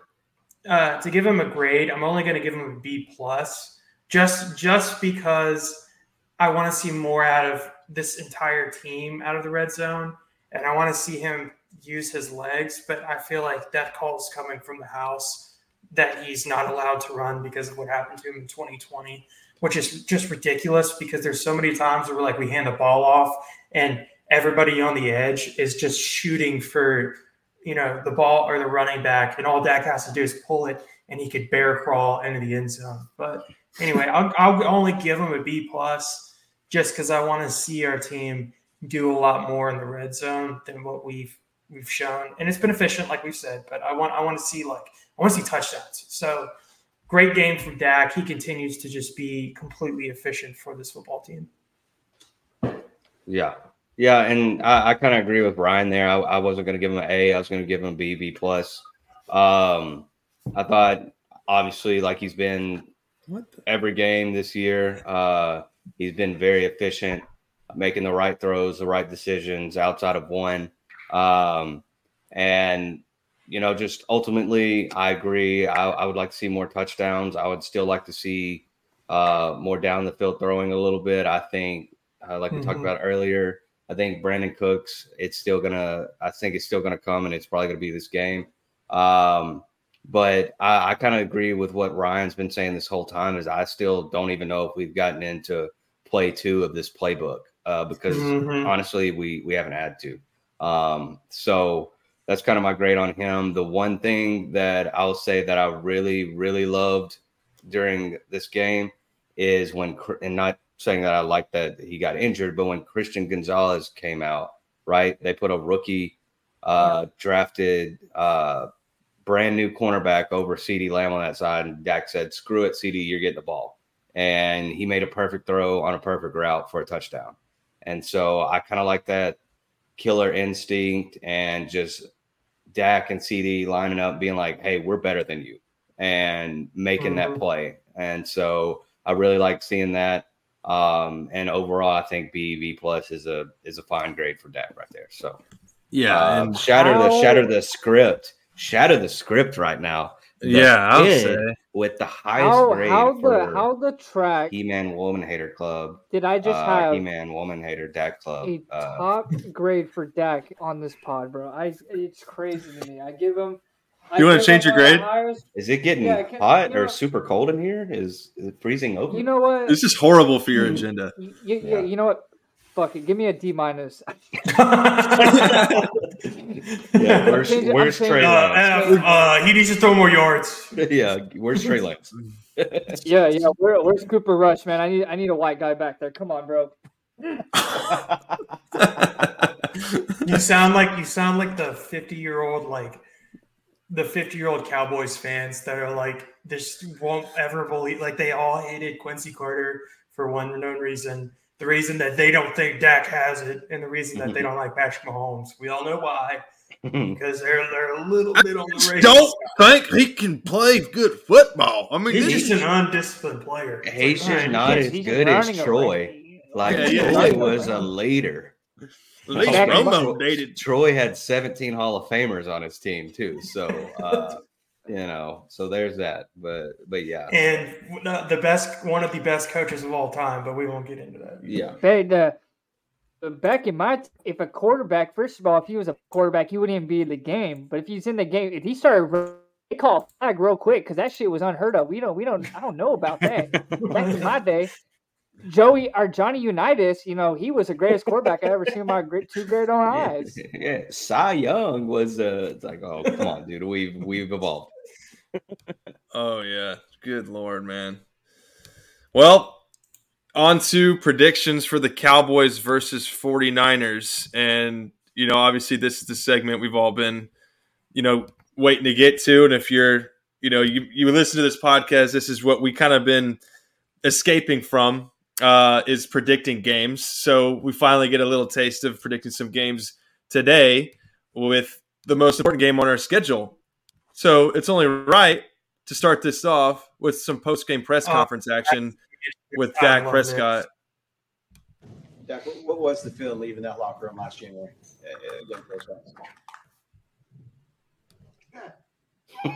No, I mean, it's obvious. I mean, we're so far past that, to be honest with you, but that's obvious. I mean, you just want to piss me off. So going, handsome. appreciate that. I do, actually. I do. Yeah, appreciate that. There's the second part of that clip where he's like, I know where y'all came in here, but then he stopped himself and started laughing. I'm like, y'all are getting like Canaan event Dak this next game. He's putting on the hood. It's revenge of the Sith time. So yeah, I don't know what's going on, but I don't know about you guys. I've never seen a pissed off Dak in a press conference. I've never. So something's changing. I think he, and like you just said, revenge of the Sith. You could see those blue eyes turn yellow real quick, and you seeing this kind of the Sith side of Dak come out in the post-game press conference, and I like it.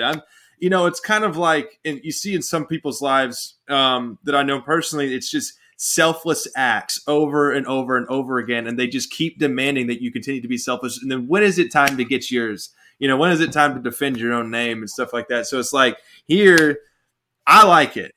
He's been so humble for his entire career. He has taken so much hate, and then he just constantly reminded of his failures. And then he goes in there and says, way past that. I'm pissed off.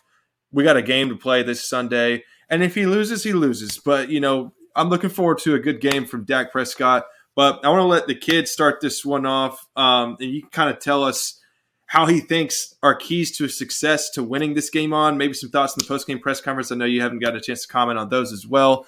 But I want to let you kickstart this one because I feel like you're going to hit it right on the nail, brother. I got a little song of what I think needs to happen. Cowboys versus Niners. 2 NFC best going head-to-head, and the offense is going to have to be better than ever. The defense can't score touchdowns every single game, but they can make stops and put the offense in good field position. If Dallas does not score in the red zone, they will not win. CeeDee Lamb needs to be involved heavily, while the defense needs to wrap up on all the time, all their playmakers, Debo, Brandon Ayuk, C-Mac. I will say this. CeeDee Lamb, you are wide receiver behind Jamar this week. And if Dallas in the red zone, they will win. This has a capability of being a shootout. Final score, 27-24 Dallas, rolling with the boys this week's. Hoorah! Don't tempt me, brother. Don't tempt me. I'll let medical guy. I want to let you go. Let's switch it up. 5-0. I'm going 5-0. I do not give a. Yeah. There we go. I love the confidence. Yeah. So to touch on that post game presser, that is the most bitch. If you don't shut up, face I've ever seen from Dak Prescott. If you don't shut your bitch ass up, I'm gonna come in and shot it, bro. Yeah, dude, it was great. But my prediction for the game, I actually think it's gonna be a 28-17 Cowboys victory. I think there's gonna be it's gonna be a big time struggle for Purdy because I think it's gonna be more pressure than he's seen all year, not only with the game but with the defensive front. I don't think CMC necessarily gets shut down, but I don't think he's going to have a 4-touchdown game like he's had essentially all season. And I think this is a big statement game for Dak and the Cowboys. And then my final takeaway on this, and it's kind of what I've talked about with, don't get stat watching, don't do this. It doesn't matter how you win this game, just win. And so I think that's going to be the biggest takeaway. And that's my prediction for the Cowboys 49ers game. He won't. You're right. He won't have 4 touchdowns. He will have 5. But if that happens, then I might have to take a break from the podcast for a few weeks. It's going to be like that Shane Gillis meme that's been going around. No! Yeah, exactly. You might not hear from me until next Sunday. And stepping in at quarterback for the Cowboys is Joe Curley. He's a 47 alcoholic. Oh, well, I guess I'll go. I've gone back and forth about this game so many times. I've been ready for it, and I've been saying for since the beginning of the season, even before the season started, that this game is going to determine a lot. And it's exactly what I was saying earlier. It's like everybody's talking about how the Cowboys haven't played anybody, the 49ers haven't played anybody, and the Eagles haven't played anybody. This is going to be from here on out. This is a sure sign teller on if Cowboys should be, or like Cowboys fans should be like, oh yeah, we're there, or it's going to tell you, we got shit we're going to have to work on. So, bottom line, I think this is going to be an extremely close game. The Niners opened up as 2.5-point favorites over Dallas, which I think is a fair line. But this game is going to come down pressuring QBs on both sides. I think the way that the Niners stop Dak is they get in his face and they get to him fast. And I'm nervous, like if Tyron Smith isn't going to play, they're saying he's iffy.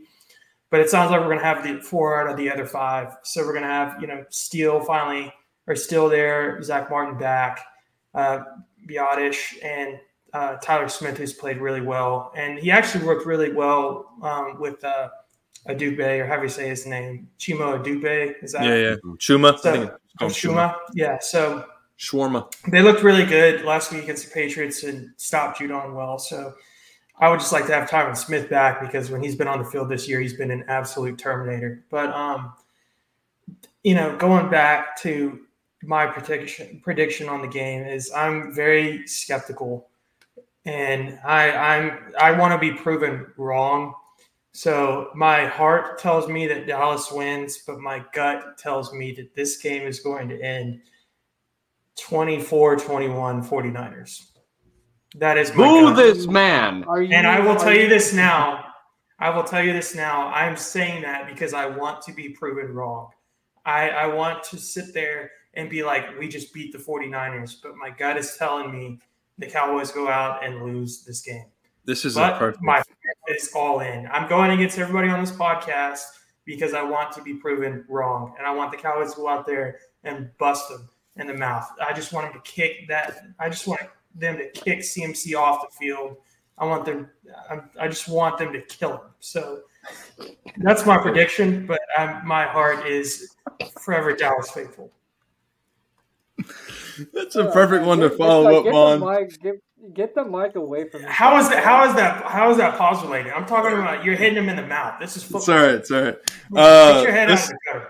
This is the first one. This is a great one to follow up on, because Hunter knows this very well. I have this ability to do certain things when I say things about certain events, and the things that precede them go the opposite way that I say that they're going to go. I'm trying not to say the word. Who are you? Are you Acho off of the Speak right now? Imagine playing Madden. Imagine playing Madden, and I say something, and then the bad thing happens. So let's just put that word. I'm not going to say the word because I don't want to.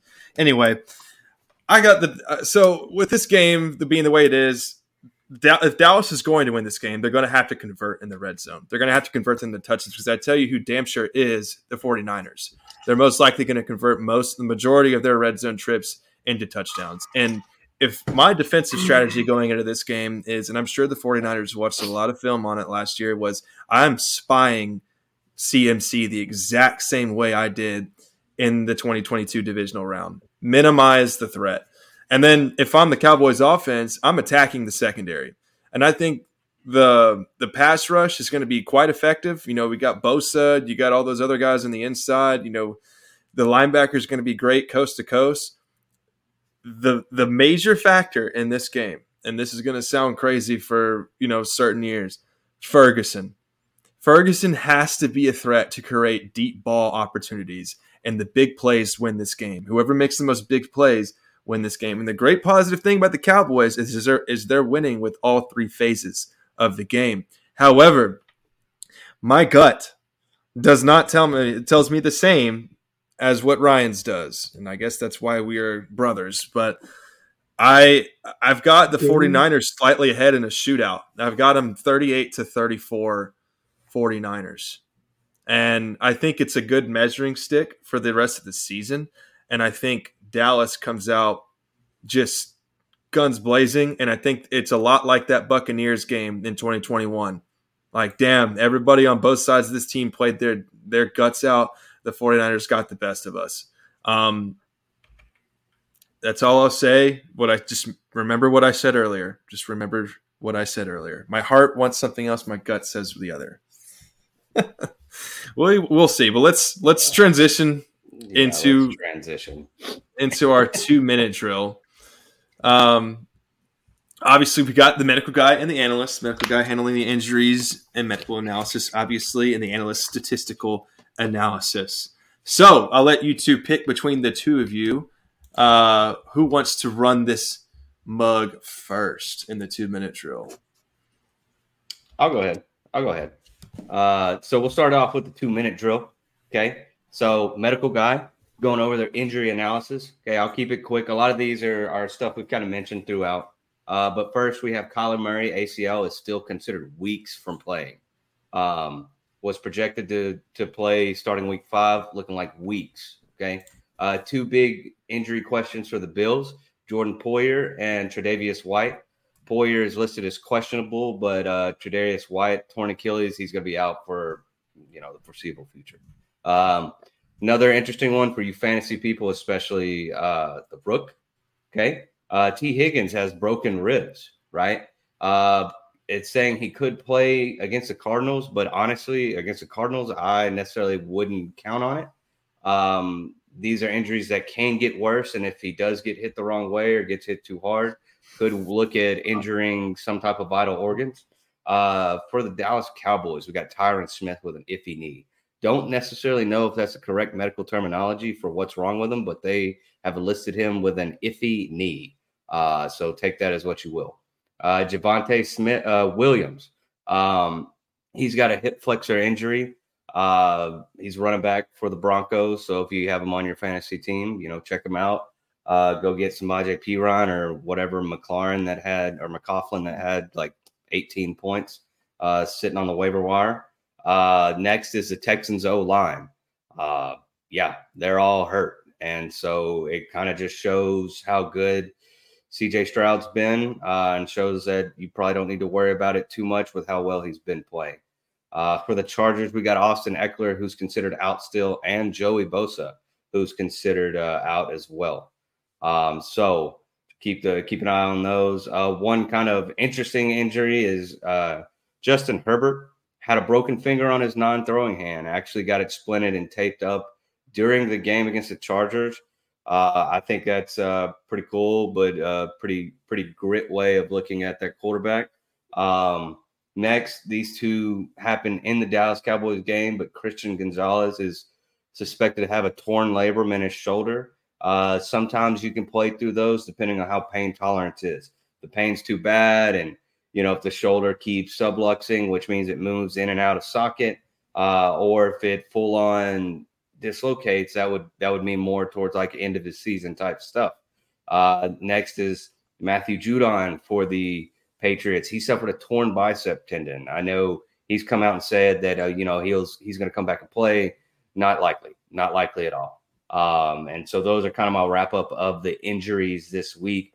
The little niche that I'm going to go with, and we're going to try to keep going, even if I'm on the pod or not on the pod, is what's called the DB list, the down bad list. And so it went 3 weeks in a row of hosts on the podcast or people on the podcast ended up being sick. Currently, I've been removed from the DB list. COVID didn't get me down. I'm back. Don't care what symptoms you do to me. I'm not getting another jab. It's not going to happen. Okay, I'm off the DB list. However, the person that's going on the DB list, and Jared, you need to thank me because I was going to put the Texas Rangers and their fans on the DB list, but they won today and they looked really good. Yes, sir. But they were being some absolute bitches about not winning the AL West. Yeah, and it's just absurd. Not going to put them on here. They were runner up, honorable mention DB list, if you may. But we talked about this guy in the beginning of the podcast, and this guy needs to be on the DB list for the foreseeable future because this was the most just ass backwards way of thinking, sissified, just triggering way of thinking is Riverboat Ron Rivera. Brother, you came out and said after your team just ran down the field on one of the best teams in the league, right? Tied it up or brought it within 1 point. Okay. With, a damn near last pick in the draft, Sam Howell or whatever he is, the great value Baker Mayfield, if you may, just drives down the field with all of this offense right here. And you get there a chance to win the game. You got nothing to lose, right? You got nothing to lose. Nobody expects you to be anything this year. And you've got a chance to win the game. And instead of being like, oh, we thought we could take them in overtime. Oh, we thought we had to jump on them when we got the ball back, yada, yada. Our offense was moving the ball. Anything else. But you said your offense looked tired. Brother, one way to keep them from not being tired anymore is win or lose a game, and then they got a whole damn week off. And you decide to go out there and lose pathetically in overtime. No offense to anybody's character out there. But I just thought that was just an atrocious call. And I thought it was an even more atrocious excuse to use of why you didn't go for two. Because all of us have played sports. And, I know y'all played more football than I did, obviously. But whenever your coach was like, yeah, guys, let's go for two. I'm pretty sure that got everybody riled up like, hell yeah, let's go for two. Like, we're better than this team. Let's go for the win. Let's cut the throat. And he said his team was too tired. If I was his team, I'd be like, it would be that Dak Prescott look at our coach after that. Be like, yeah, what? So sorry for rambling on a little bit, but that kind of got under my skin. And he needs to be on the DB list for foreseeable future. Ron Rivera, Riverboat Ron. Take the Riverboat away. It's just Ronald now. And you're on the DB list. Yeah, and it's a real quick comment on that too. I think somebody needs to make a meme of there's the commander in chief, and it just needs to say the commanders in chief with the war pig penetrating Ron Rivera from behind. And my God. It would be a great meme. But Ryan, go ahead with your 2-minute drill. All right, 2-minute drill. You know who I am, the analyst, stats and analytics. So a lot of big games this last week, and here we go. We're going to start with Justin Hero Ball Herbert. Stat line wasn't big, only had 167 yards, but he had a broken finger. Absolute money ball on 3rd and 10 from his own end zone. This team is still do or die offensively. Their defense is trash. Next, we've got I'm going to coin Jacobs from earlier. Josh Golden Boy Allen.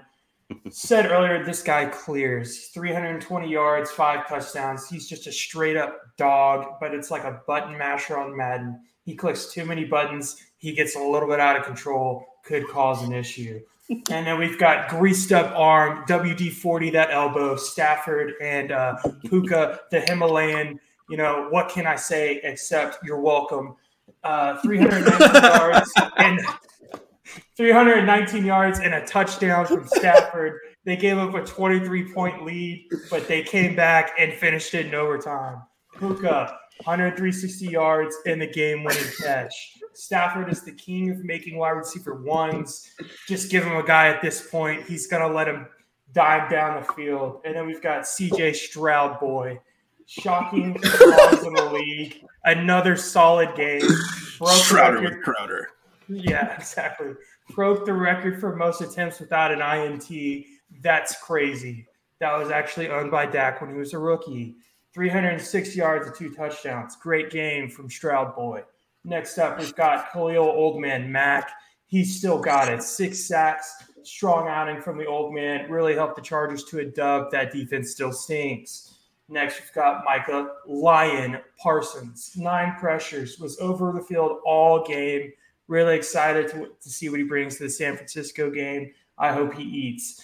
And then last but not least, my favorite part of the day, always. Oh, bring it Russell on. Wilson passing chart. As we all know, he can't throw. So let me get that thing up for you. Can everybody see my screen? Give us 1 second. It's loading. There it is. Here it is. All right. So for the first time in my life, he hit the middle of the field and efficiently. Can you believe that? Very, very uncommon. He didn't throw for any yards. He was efficient. Let me pull up those stats for you real fast. Very efficient on the field, but he threw for like 228 yards, 223. Russell Wilson, 21 for 28, 223 yards and 3 touchdowns. Lucky for him, Justin Fields and the Bears suck, so they gave him this game. So you can say Russell Wilson was cooking, but I mean, if you look at this passing chart, nothing really special. You had 5 completions in the middle of the field. That's the first time I've seen this in 4 years. He's basically a Walmart Dak Prescott where he can throw, but he's not throwing deep. So there you go. That's the 2-minute drill for the statistics of the week.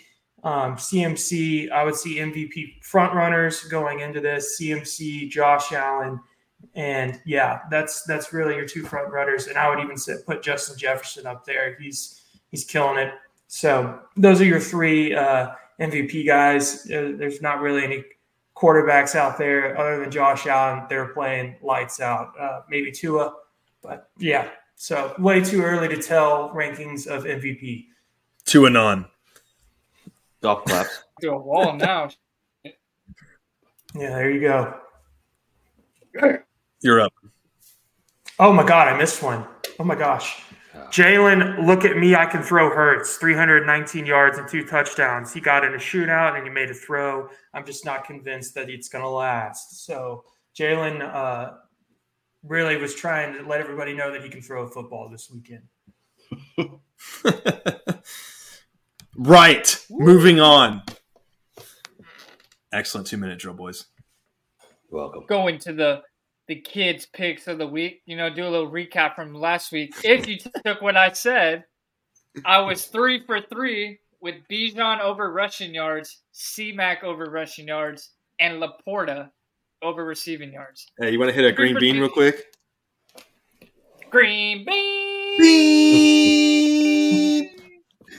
So we got 2 picks from the Thursday night slate, and you Price Pick always pocket watching, already bumping shit up when they don't need to. We got Terry McLaurin over 60.5 yards. They're going against the Bears. The Bears are dog shit. Sorry, Bears, but expect him to probably catch a 70-yard touchdown and not look back. DJ Moore, I found his prop, 48.5 yards receiving.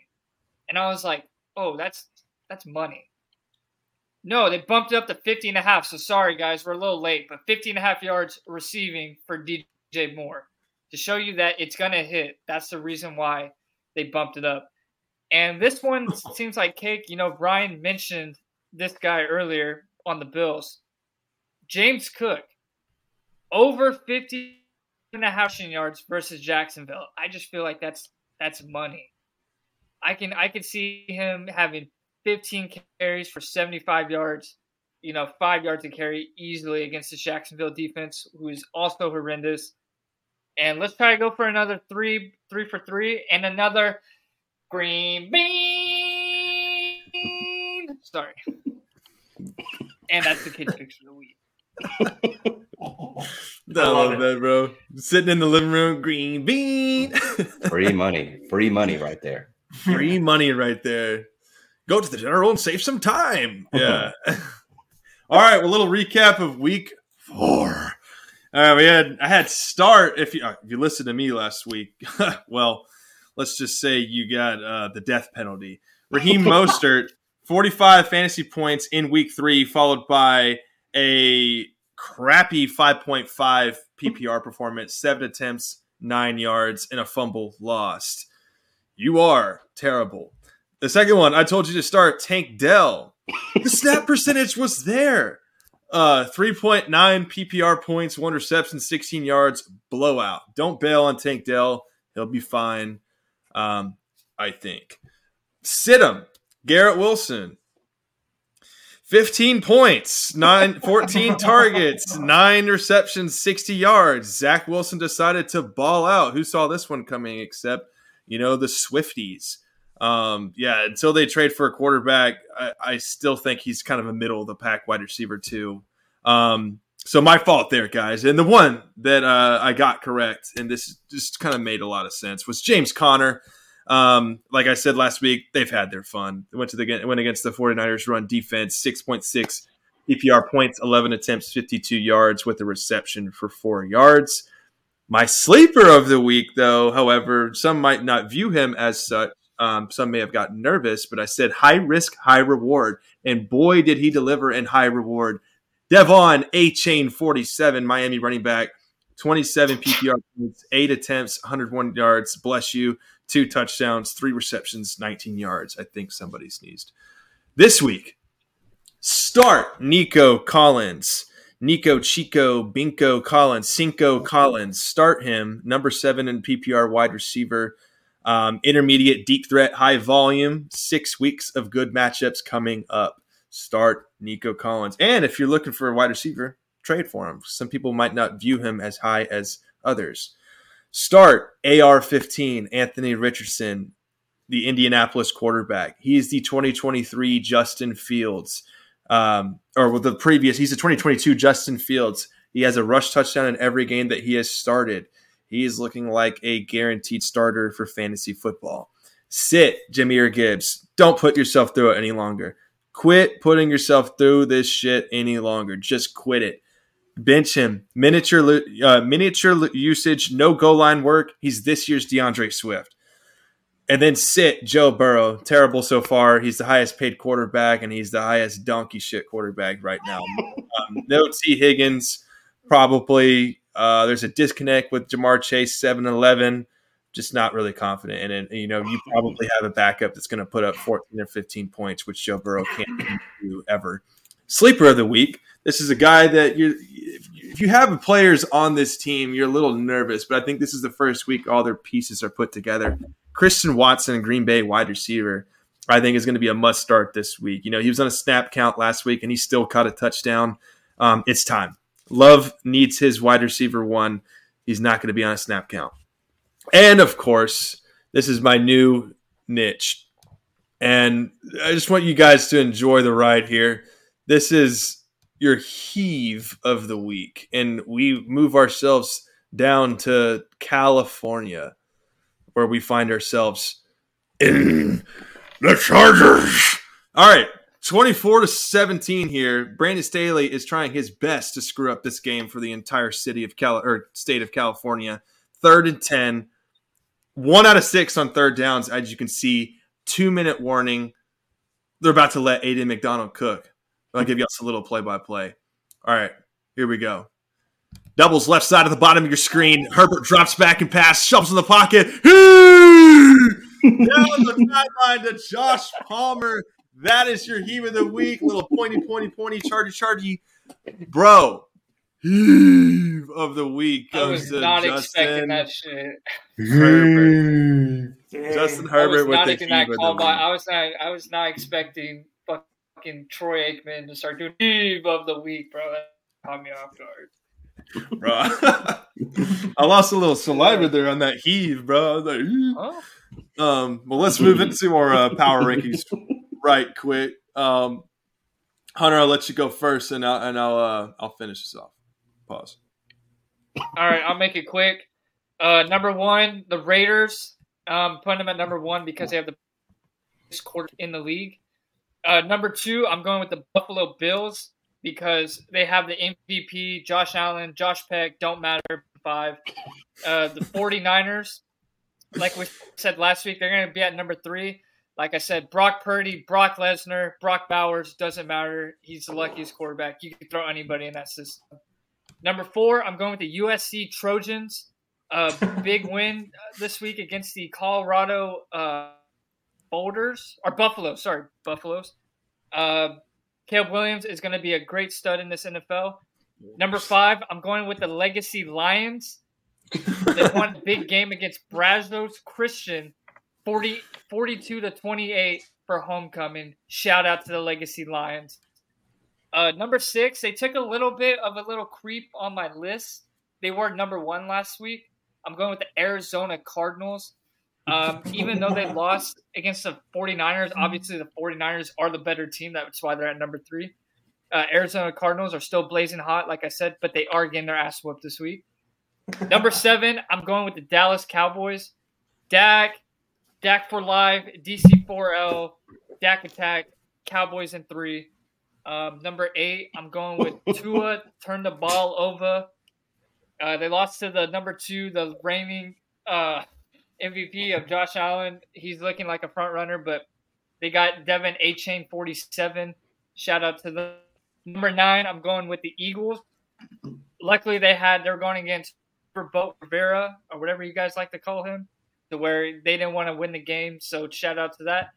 And at number 10, I'm the fighting Texas A&M football team.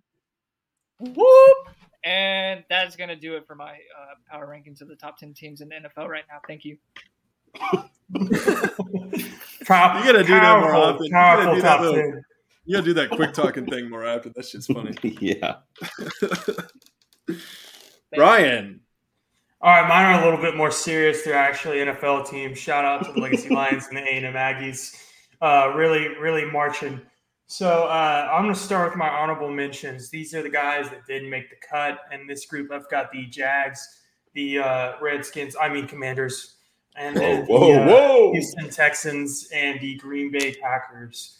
So at number 10, I have the Seahawks after what they just did to the Giants that we're going to now pin as a bad team. They looked really good. Geno Smith did not write back, even though they gave him a little dirty hit there in like the first half, and he was talking crap all game.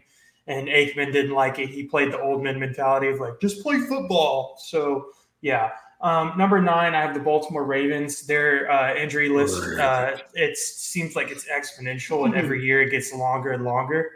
And then number 8, I have Chef Baker Mayfield and his squad of buffoons. They're looking pretty good right now. Their defense is legit. At number 7, I have the Detroit Lions, Jared Goff, the new Matt Stafford, and Jahmyr Gibbs, who does not play. And then a coach that says, I don't care if you have, one ass cheek, we're kicking your ass. And then I have at number 6, or 2 toes and 1 ass cheek, we're kicking your ass. That's actually the direct quote. The lover of kneecaps. Yeah, that's right. And we should ask if he could actually fight a gorilla and win. So at number 6, we have the Philadelphia Eagles. I'm still not convinced that this team is what everybody thinks they are. They've surely regressed. And Jalen Hurts is just trying to continue to prove that he can throw the football. At number 5, we have our beloved Dallas Cowboys, DC4L. I have them at number 5 right now, and I'll explain how they can move up. And then at number 4, I have the Miami Dolphins. They are sitting at a cool, crisp number 4 after getting their shit rocked by the Buffalo Bills. I had them at number 1 last week. At number 3, they didn't do anything and didn't move up or down and had Taylor Swift win them the game. You've got the Kansas City Taylor Swifts. They're sitting cool, crisp number 3. And then the hot 2 for the week is Buffalo Bills after they annihilated and killed the Dolphin like Jim Irsay did. They have them sitting at number 2. And then the number 1 team that Dallas will beat on Sunday, even though I gave the prediction they won't, the San Francisco 49ers with the luckiest quarterback in the league, Brock Purdy. And like Hunter said, you could put any Brock in that system, and you could even put a fat ass in that system, and they're going to win ball games. So that is my top 10 rankings. If Dallas wins on Sunday, they automatically move to 32nd in the league because everybody will tell you that this was a bum game and that the 49ers are not good. So there you go. That's my top 10 rankings. You said fat ass so aggressively. Yeah. I'm telling you, it's ridiculous. You said even a fat ass. Whoa. Josh Allen is front runner for MVP. Well, technically, but Look, you could throw Lizzo in San Francisco's offense, and they're going to move the football. Okay, He's about to get canceled, Brian. You better watch out. I think I'm already canceled after this episode. Yeah, absolutely. All right, is it my turn? Yes, it is. All right, starting off with our top 32 teams in the NFL. we have number 32, the Miami Dolphins, because they lost and they were in my top 10. Okay, so they go all the way back down to the bottom. Okay, now we're gonna skip all the way back to number 1. Number 1, we got the Houston Astros. Let's go, AL West champions, baby. Suck it, Jared. Number 2, we have the Tyler Junior College Apaches. They got a nice win over the NEO, who God knows who, and is a struggle, but we won. We're ranked number 6 in the nation in JCAA, but we're number 2 in the NFL. Number 3 is going to be the San Francisco 49ers. Okay. They keep winning. Okay. Number 4, Number 4 going to be Philadelphia Eagles. Okay. Then we're going to have nobody does the wagons like the Buffalo Bills. Nobody does the wagons like the Buffalo Bills. There we go. And I got to make a change. Number 33 is the Kansas City Chiefs because Taylor Swift gave me COVID. Then after the Buffalo Bills, we have the Baltimore Ravens. Then we have the Dallas Cowboys, because I'm not putting them in my top 5 until they beat a decent team, especially according to the media, because every team they beat sucks ass. That's right. Then we have – and we do too. Yeah. Then we have the Detroit head coach who's a lover of kneecaps, Lions. Next, we have Geno. Didn't write back, but he definitely came into the game after getting rocked after Drew Lock came in and balled out. We have the Seattle Seahawks. Then my kind of 2 sleeper picks after that, we got the, Baker Mayfield Dirty 30 Buccaneers. And then we got, Jared's people, the CJ Stroud boys, the Houston Texans. So we got them in, and that rounds off my top 33 teams in the NFL right there. Good God. I am, in fact, not a Stroud boy. Well, to give you a little visual here again, like I did last week, not much is changing. Of course, you got number 1. We'll start here. We got the Denver Broncos coming back. Victory. Russ was cooking a fold-over sandwich against the worst team in football, Justin Fields and Matt Eberflus. Moving down, you got the Buffalo Bills.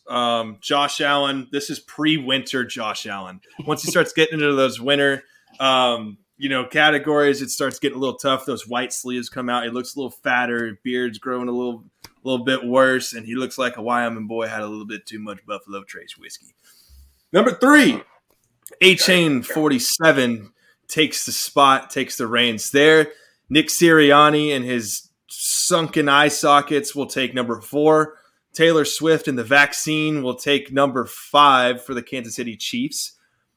The Arizona Cardinals are at number 6, tied with the Dallas Cowboys. Until Dallas beats the Arizona Cardinals, they will not move from that spot. So DC4L, Dax Cock for life. Number 7, we got the Ravens, the busted up Ravens. Number 8, Dan Campbell. You are going to prison for what you're doing to Jahmyr Gibbs. This is worse than, nonviolent offenders spending life in prison. I mean, if you go play running back in Detroit, get the hell out of there. You might as well just spend your rest of your life in actual prison than play for the Detroit Lions. And, of course, like everyone said already, ain't right back yet. Sorry, I was unoriginal there. But DSL, Geno Smith, came back into the game. And then, of course, number 10, you got Brandon Staley. We got the Rams, the Chargers, and the Bucs all kind of right there. Juggle it. I was about to do the Skip Bayless quote. Juggle it, bounce it, swallow it, whatever you want to do. Yeah, whatever you do. Get up, swallow it. Yeah. What I think is so that rounds out my top 10 power rankings there. So finish out with our records of the week, and let's get the hell out of here before we get canceled. Yeah. I'll start with mine. Actually, sorry, the medical guy. I'll allow you to start first. I just closed out my document. Okay. Well, I'm going to go with my record for the week. It's going to be another statistical record. But it's going to go shout out to the Minnesota Twins. They won their first playoff game in the last 19 playoff games they've played. And so that's dating back to 2004. So you can imagine how many times they've been in the playoffs and had to lose to go 18 games, making the playoffs and not winning a single playoff game. So shout out to them. They won one. Monkeys off their back. They're good to go. Hopefully they lose to the Astros the next round. And then, their streak can start back over. That's an easy one. Oh, Brian? My record of the week, and I want to shout this out. We've said it a couple times on this podcast. Moving goalposts. All of a sudden the Jets defense is good again. But when Dak shredded them, they weren't good. But then when they stopped Josh Allen, they were good.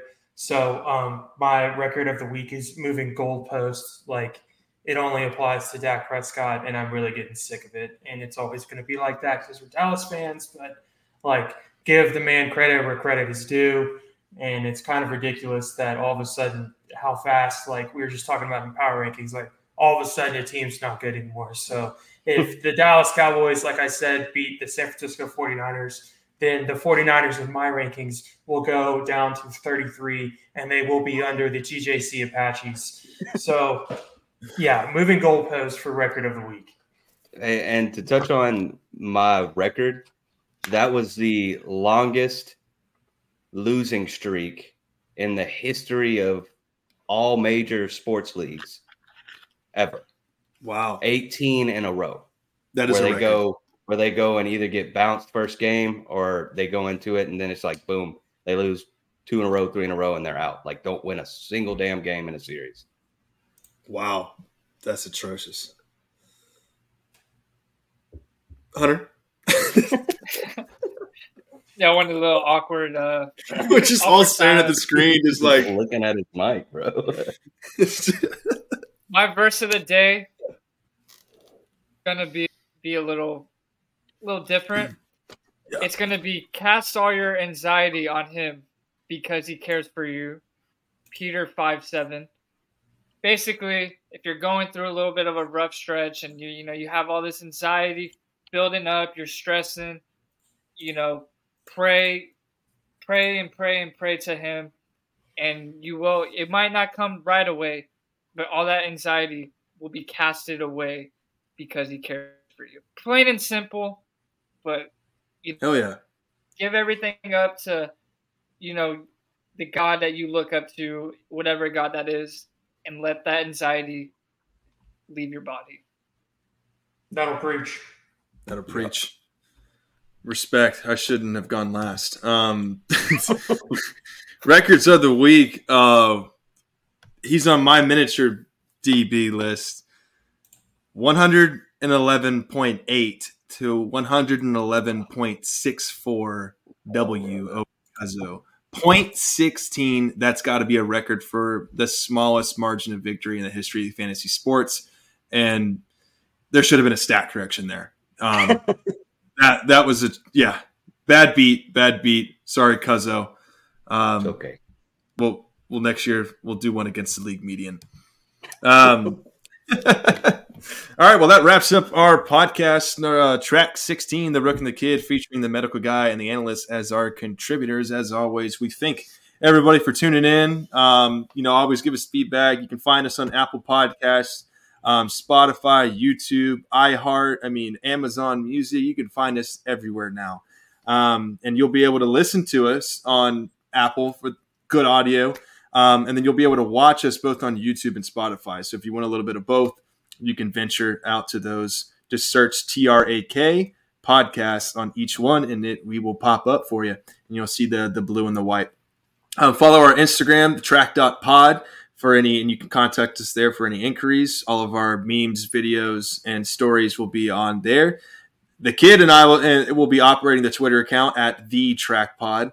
And, of course, you can always keep an eye out on each of our Twitter profiles for medical updates, statistical analysis, and then, of course, me and Hunter bantering around all the time. So appreciate you guys coming out. We'll see y'all next Wednesday. Go Cowboys. Go Cowboys. Go Astros. Go Cowboys. Go Rangers. Go Astros. Go Rangers. That's right. See y'all. Y'all have a good rest of y'all's week. Later, boys.